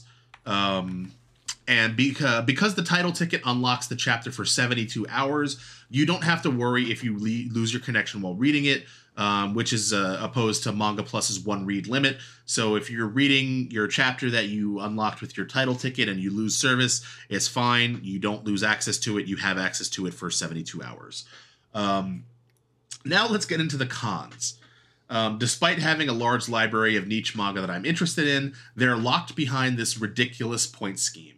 I just don't know if there's anything more I can say about it. It is just the worst.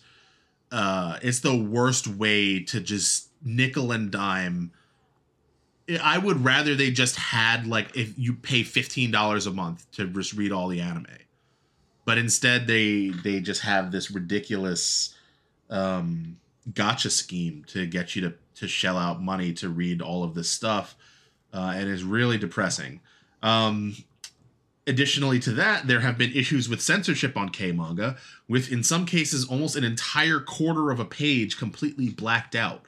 We're not talking about, like, the steam or the shafts of light or even, like mosaic censorship. They will just black out the entire half of the page. And some people are speculating that they're using an AI-based censorship system because there seems to be a wild disconnect between what is and isn't censored. For example, certain scenes from the initial D manga are completely blacked out, while Nagatoro, of all things, seems to have largely escaped unscathed thus far. Which is wild because, like, initial D, I have never read it, but from what I understand, not an ecchi manga.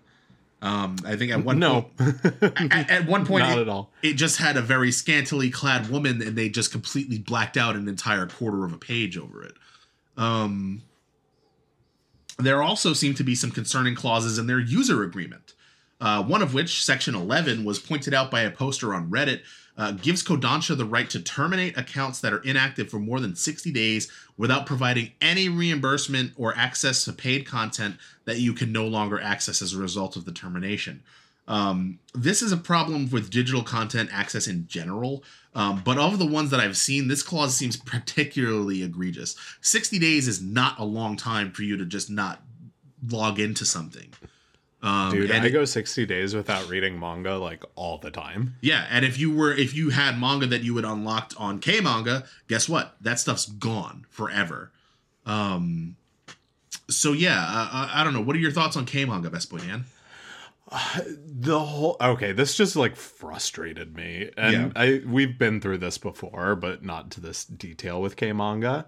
But, like, the whole time I'm thinking, like, I love Tokyo Revengers. I would absolutely not go through this for that. Yeah. I absolutely would. And it's interesting, we don't talk about this, but, like, one option that we have available to us being in Brooklyn is the public library here. Yeah. And that I was reading Tokyo Revengers through them. They have a checkout system, so you might have to wait for a volume. But, like, once you get into, like, a few chapters or a few volumes in, you can usually check it out pretty easily.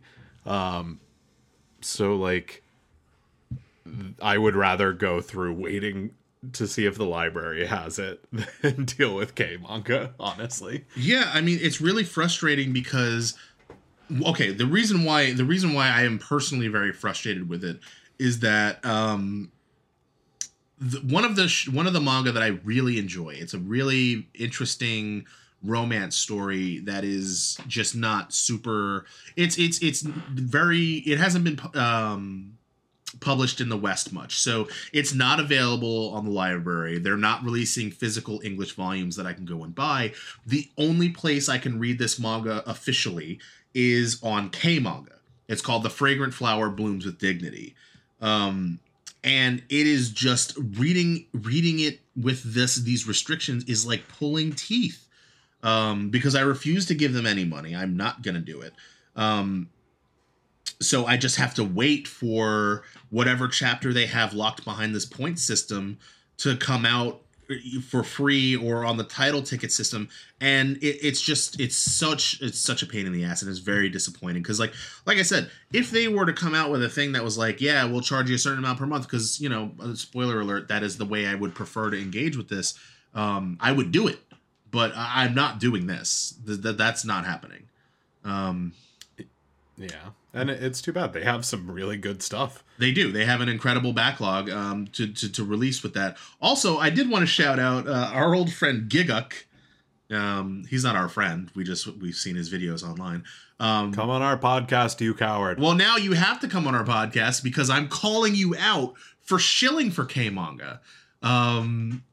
He's going to be like one of the headliners of their release party that's happening sometime soon. I saw a news article for it. But that's at K Manga. If you want to pay us to promote you, we are totally open to that. No, we're not. I have integrity.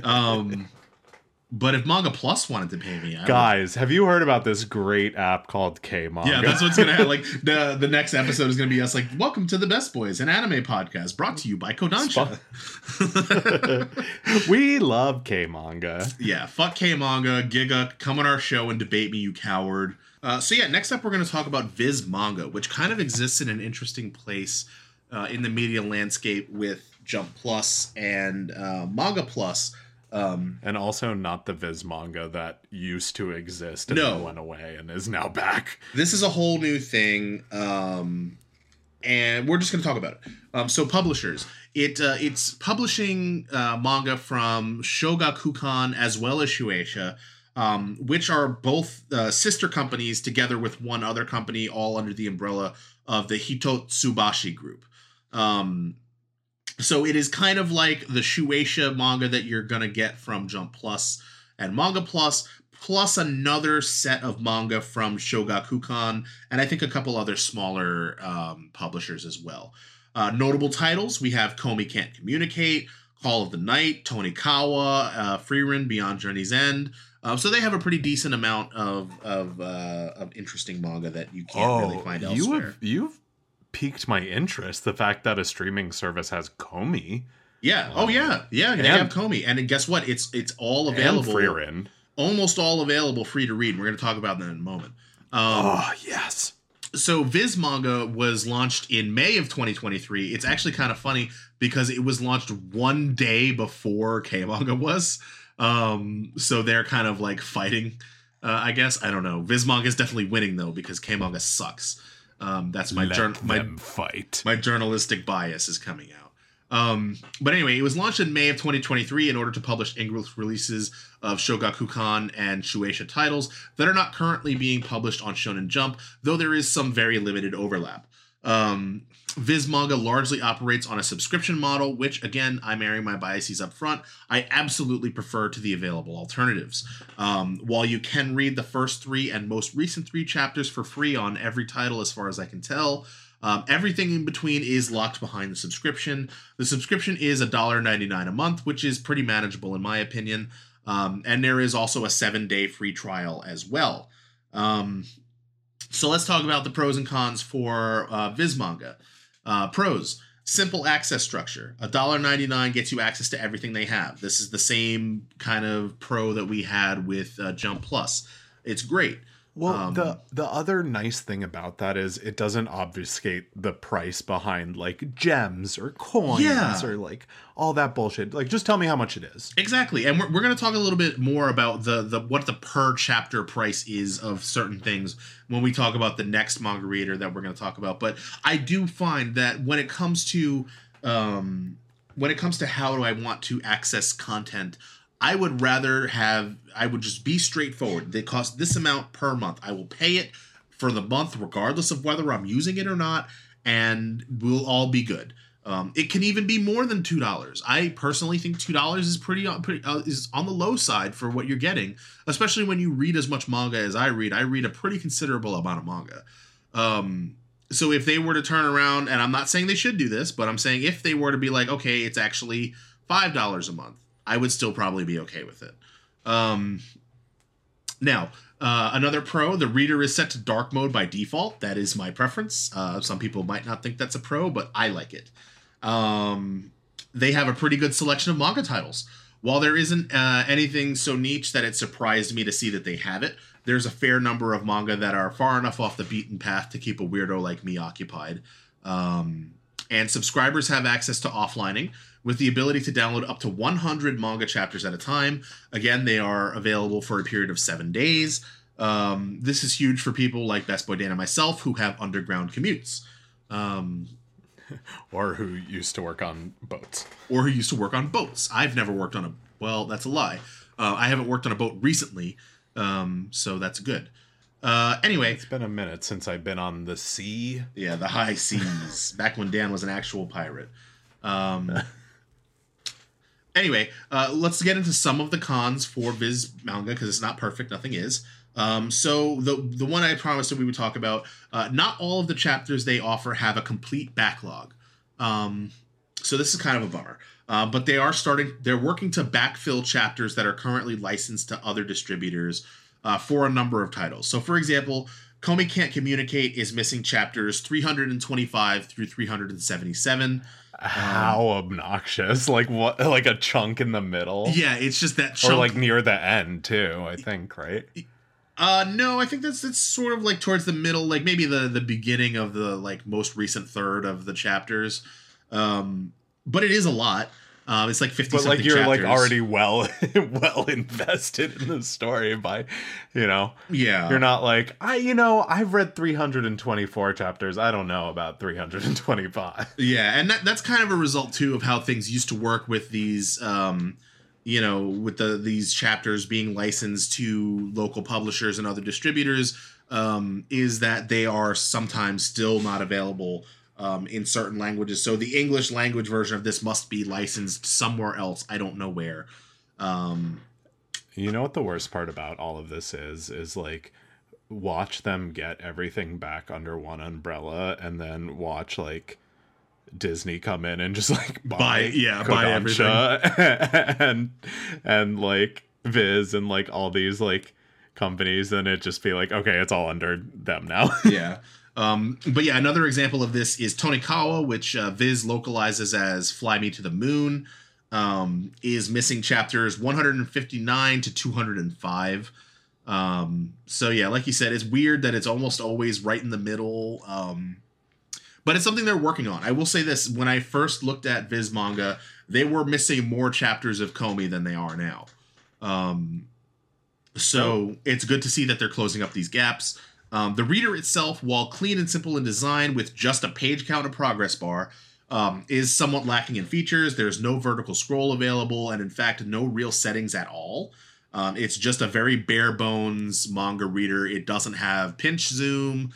It doesn't have anything. Yeah, so that's probably one of the downsides, because one of the things I do like about some of the other readers in this one, especially the next one we're going to talk about, which I think has the best reader out of all of them, is that, like, sometimes there are, if you're reading a physical tankobon, there are scenes that stretch over 2 pages, right?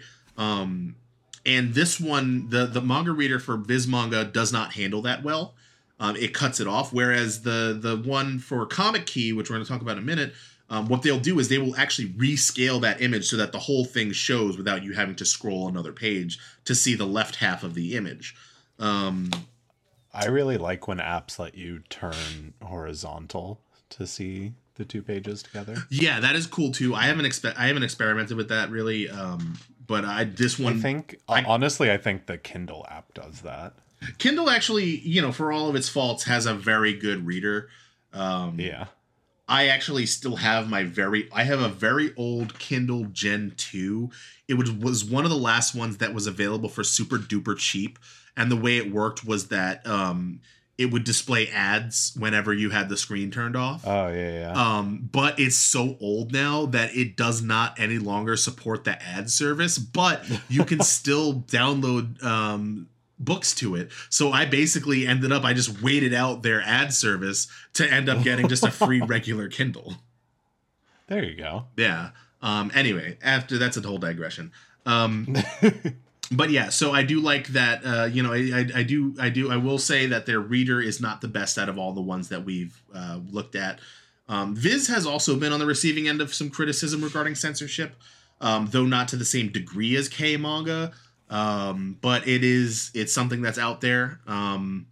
They do have a content grading system for their manga. I don't remember what it is. I do know that it goes up to like mature audiences. But I do think it stops short of just like smut. But they have been criticized in the past for the way they censor things. So we figured I'd mention that as well. Thoughts on Viz Manga, Best Boy Dan? I am going to check it out. I think this is probably how I'm finally going to catch up on Komi. Nice. I think you're actually probably still ahead of me on Komi. And Frieren. Yeah, I honestly don't even remember where I left off. I tore ahead through perfectly legal means of reading it and read really far and don't remember how far I was. So this is actually funny because I can tell you exactly where I left off on Komi because I just finished volume 24. And do you want to guess what the chapter I left off on is? Which? The last chapter that I have in volume 24 is chapter 324. There you go. So I will, if I wanted to read it online, I would have to wait for them to backfill those chapters. Yeah, huge bummer. I'm not going to though. I collect the Komi manga, the volume releases, so I will wait for volume 25 to come out. Yeah. Though I also think, quick side digression before we get into the last one too. That is another viable option for people out there too. I think, people kind of forget nowadays, but like you and I both read digital manga, but we both collect paper manga.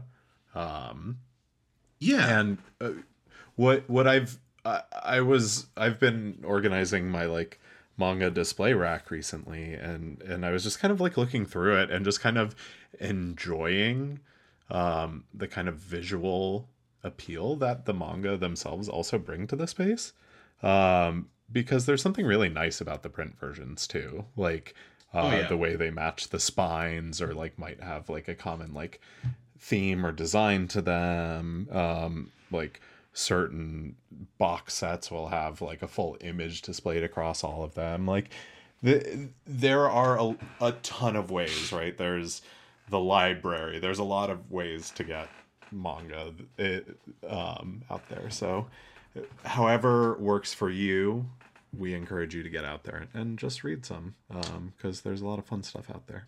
Yeah, I will say I don't have a lot of space in my current apartment to display my manga, but I do have 2 shelves that I put my manga on, and Komi Can't Communicate, it dominates an entire one of the shelves, and it is very pretty to look at. It is the series that I have the most volumes of at 24 now. The next highest I think is like 5. That's impressive. I think anything I have caps out at like 11. Yeah. I have a lot of Komi. I do love my little Komi. Anyway, moving on. So the last manga reader that we're going to talk about here is one that I kind of discovered because I wanted to talk about one of the smaller quote unquote local publishers that we were mentioning that other companies are trying to get their distribution rights back from in an effort to consolidate their licensing. So I decided to talk about Comic Key because they have one of my favorite manga currently. So Comic Key, the publisher, they do publish manga from a number of different publishers, but their big deal, their big draw is that they have the licensing from Square Enix for its digital releases. So the notable titles that you're going to see for Comic Key are Smoking Behind the Supermarket with You, which is the one that I'm interested in. Ice Guy and His Cool Female Colleague, Kengen Ashura, Record of Ragnarok, and Asobi Asobase. Is there... Well, A, I'm surprised to see Asobi Asobase on there. But B, do they have Final Fantasy? They do have Final Fantasy. They do have the Final Fantasy release. Sense. Yeah. Anything from Square Enix will be available on Comic Key. And I did read recently that they just got access to the Final Fantasy spin-off manga of some sort. It's not something I'm interested in, so I didn't keep an eye on it. But yes. But for people interested in Square Enix video games, if they have crossovers, I'm sure this is the place to find it. Yeah. So Comic Key was launched in 2020, and again, as we spoke about, it's one of the local publishers that are larger publishers are beginning to move away from. The primary partnership of Comic Key is with Square Enix, a deal which was signed in 2021, though they do distribute manga for another number of other small publishers, as well as Korean manhwa, aka webtoons. The system works on a similar basis to K-manga, though it is far less manipulative. And it's actually a fairly common system among the smaller distributors that K-manga took to an extreme degree. What we're talking about with Comic Key, you'll find very similar schemes among other kind of manga distributors of this size and nature. It's like many other services, the first couple chapters of most titles are free to read. Thereafter, the rest of the chapters up to the most recent couple of chapters can be read in two different ways. For each title, you get one free read ticket that recharges every 23 hours. So very similar to what K-Manga has. After using your daily pass on a particular title, you can read an additional 5 free chapters by watching about 30 seconds of ads per chapter. And these 5 ad-supported reads per title recharge after 23 hours. So maybe, as I'm speaking Best Way Dan, you're probably starting to see a contrast in the ways to which K-Manga has taken what was a fairly standard practice and just made it as manipulative as humanly possible. So they're taking this standard practice of, hey, watch 30 seconds of ads, and you get to read a chapter, and you can do that 5 times a day. They have changed that to now you watch 30 seconds of ads, and you have a chance to get enough points to win some points, none of which is enough on its own to read any single chapter available on the service. So you're seeing how this kind of this system, which is not ideal but is okay, has been kind of enhanced to a degree that is just fully manipulative. Anyway, there is currently one other way to read free chapters on Comic Key. It is called Free Paid Free. Though it's currently being phased out. The way it works for the titles that are still valid for it is that for the first 12 hours after a chapter is released, it will be free to read. After that, it will become locked for an additional 12 hours, and then the chapter goes back to being free to read for 1 week. So what that does is it kind of takes advantage of the time zone difference between the US and Japan.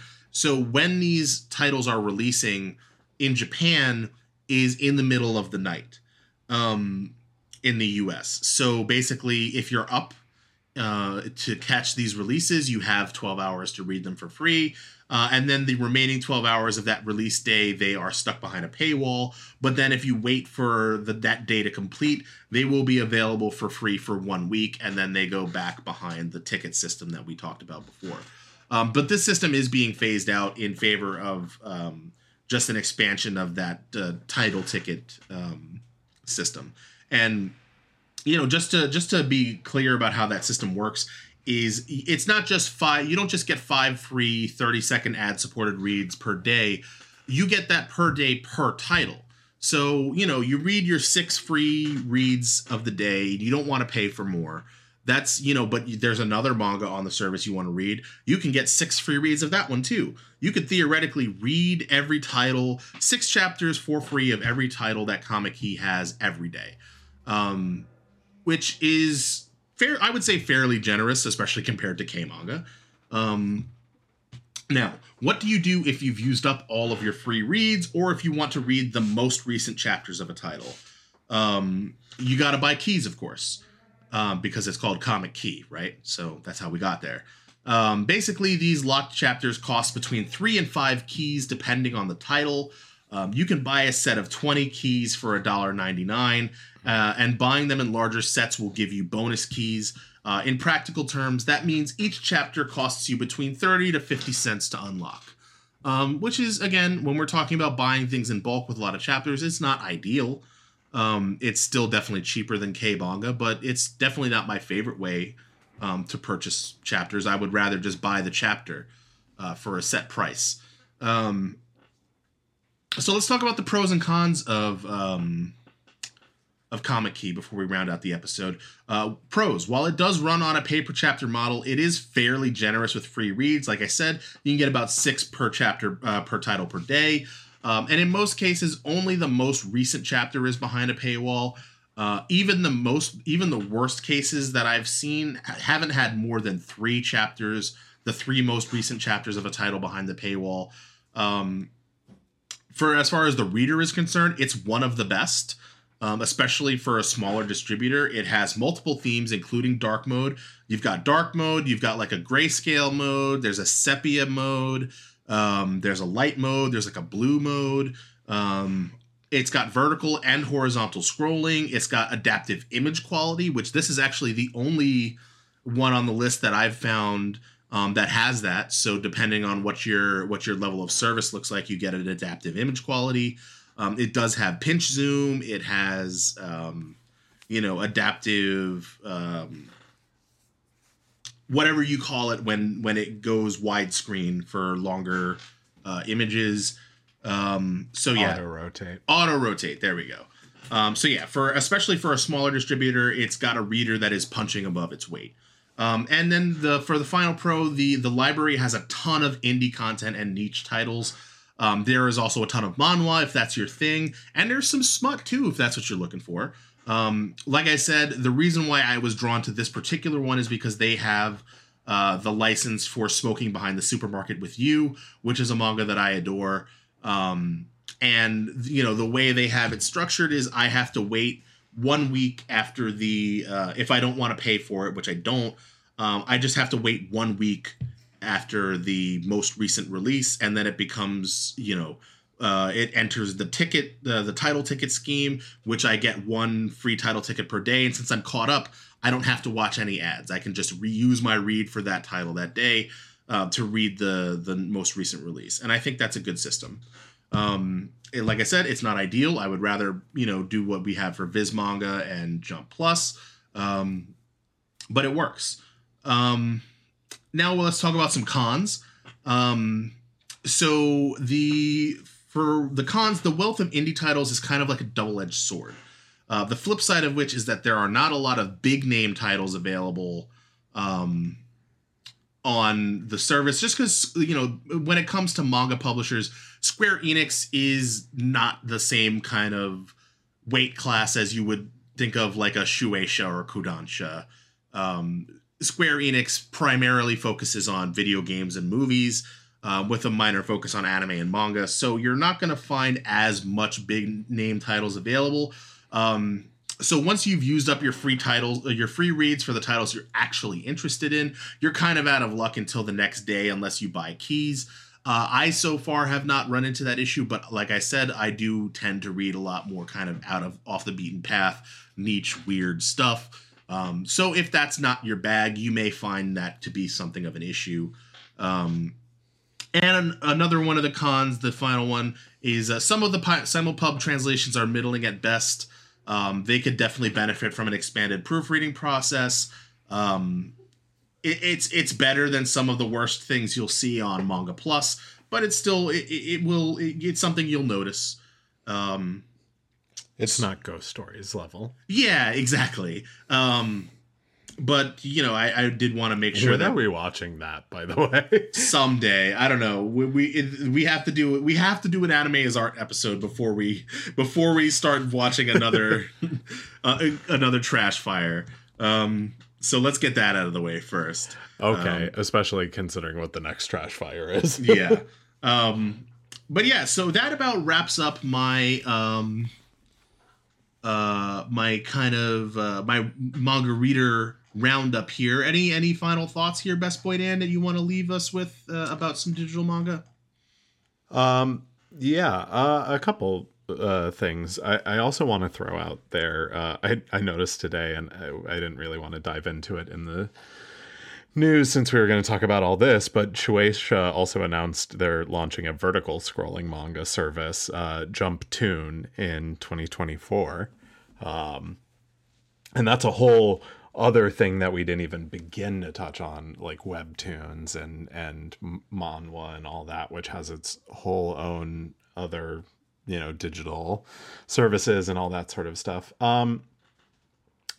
But to wrap up our thoughts specifically on digital manga, it's still a mixed bag, right? Like it is getting better. It has been getting better, and it is continuing to get better. 10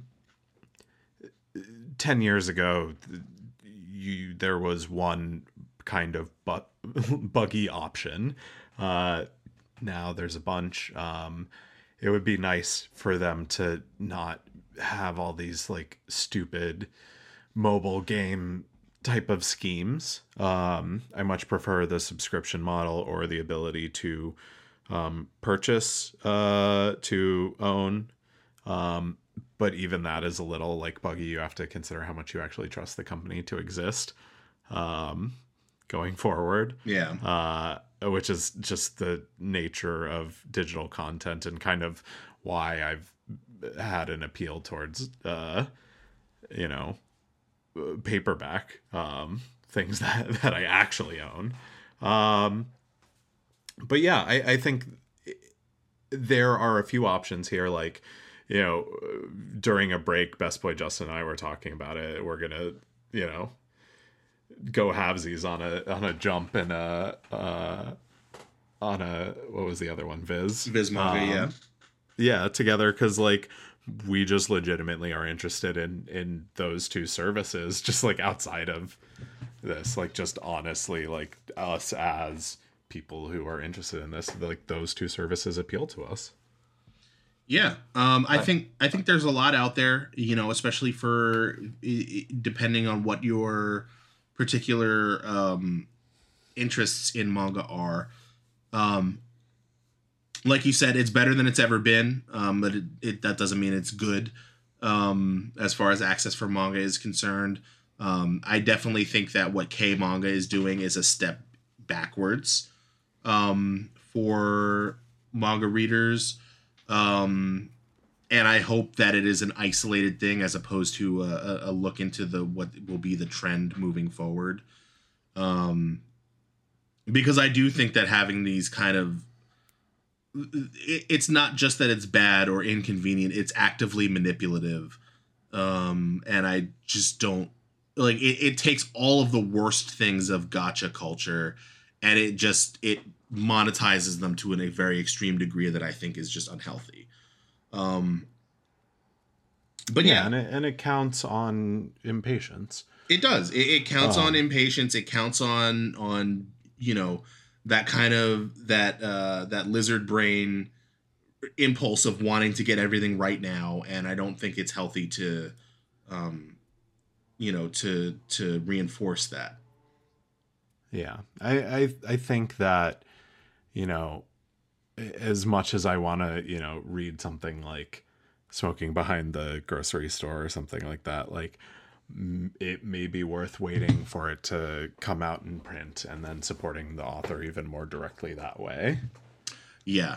I mean, I think as far as like smoking behind the supermarket is concerned, I think that is still at the point where it's not so rough.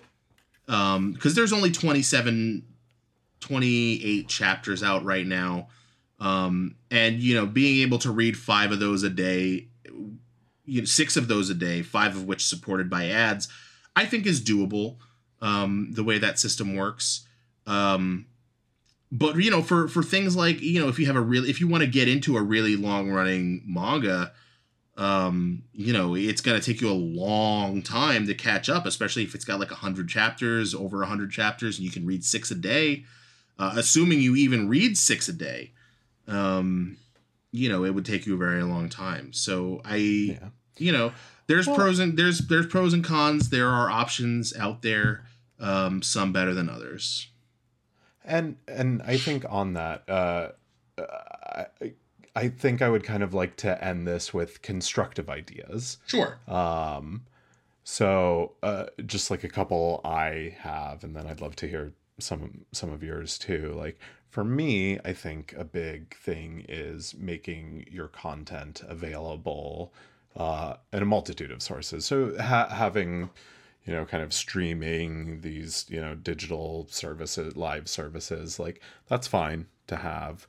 But like when something's done in print, like give it to a, you know, Bookwalker or an Amazon or, you know, whoever, that it can at least be digitally available in other ways too. Right. Like you can still make money that way. Like I will gladly pay for a digital version of like a full, you know, volume of the manga. And it makes me sad that some of them are not available like that. So I would like to see that. I think that in general, like grouping things by manga is a great idea. You know, because, you know, I was thinking about it this whole time, right? Like how else do you monetize this, right? Like, do you do each chapter's 99 cents? Like, I understand why you would obfuscate that behind like gems and jewels and coins and all that sort of stuff, when, you know, you can say, oh, it costs 40 gems to unlock this chapter, as opposed to 99 cents. Like, do you want to click that after every 20 pages? Like, okay, 99 cents, you know, take my thumbprint, my password, my face ID, like whatever. Okay, yeah. Next chapter. All right, thumbprint, you know, like, and do you want to pay for it each time? But you could do that as volumes, right? Like, okay, here's $10. I unlock the next 8 chapters. Well, yeah. And I mean, you know, thinking about it that way, I don't actually mind the price per chapter. That's not the part I have a problem with. It's the way that they set it up that bothers me. Because, like, for example, okay, so Comey Can't Communicate, right? Volume 24, I have it right here. It's got 11 chapters in it, plus a bonus, right? Which is on the high end of volume. Yeah, and what did that cost me? $10. So you're looking at about, you know, roughly 80 to 90 cents per chapter, which I'm totally fine with. But it's when you have this kind of giving you the first taste, and then after that you gotta do all these sketchy mobile games, and it draws people in who maybe aren't necessarily able to drop $10 on a set of manga every day or whatever, and it kind of it forces them to take part in a system that is manipulative and harmful. And I think that is at the core of what is wrong with K-manga. Yeah, I mean, really getting into that, like forcing you to download other apps, and God knows what kind of permissions or data you're giving those companies to get to level 20 to get enough coins to read your stuff. Like, that's wild. Yeah. And I mean, we didn't even talk about the other huge problem with K-manga, which is it is only available in the United States.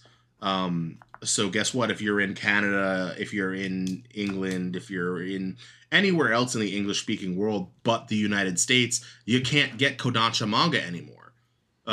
It's because they're withdrawing their licensing back to themselves. So the local publishers that would release it in other parts of the English-speaking world now can no longer release it, and if you're not in the U.S., you can't get your hands on it. So that's another problem with K-manga. It does solve one problem by like bringing everything together, but it creates other Yeah. more capitalistic, monopolistic problems. Yeah, absolutely. But yeah, that's manga readers. Yeah. You got some options out there, and at least 3 of them are pretty decent. Yeah, so let us know what you think. Do you use any of these on a regular basis? What are some that I missed? Because there are plenty out there. We chose 5 just because they were relevant, but there are a ton of other ones out there. Let us know what you use. Do you prefer Bookwalker? Do you prefer to buy by volume? I know I definitely do, but I do still read chapter to chapter. Hit us up. You can find us on Instagram at bestboys_pod, or you can send us an email at thebestboyspod@gmail.com. We would love to hear from you. Tell your friends about us. Rate and review 5 stars. Leave us a ChatGPT review. You can look forward to seeing us again on the next episode, which I don't think we have. What do we have scheduled for next time? Do you know, Dan? Surprise! It's a surprise. But yeah, to us too.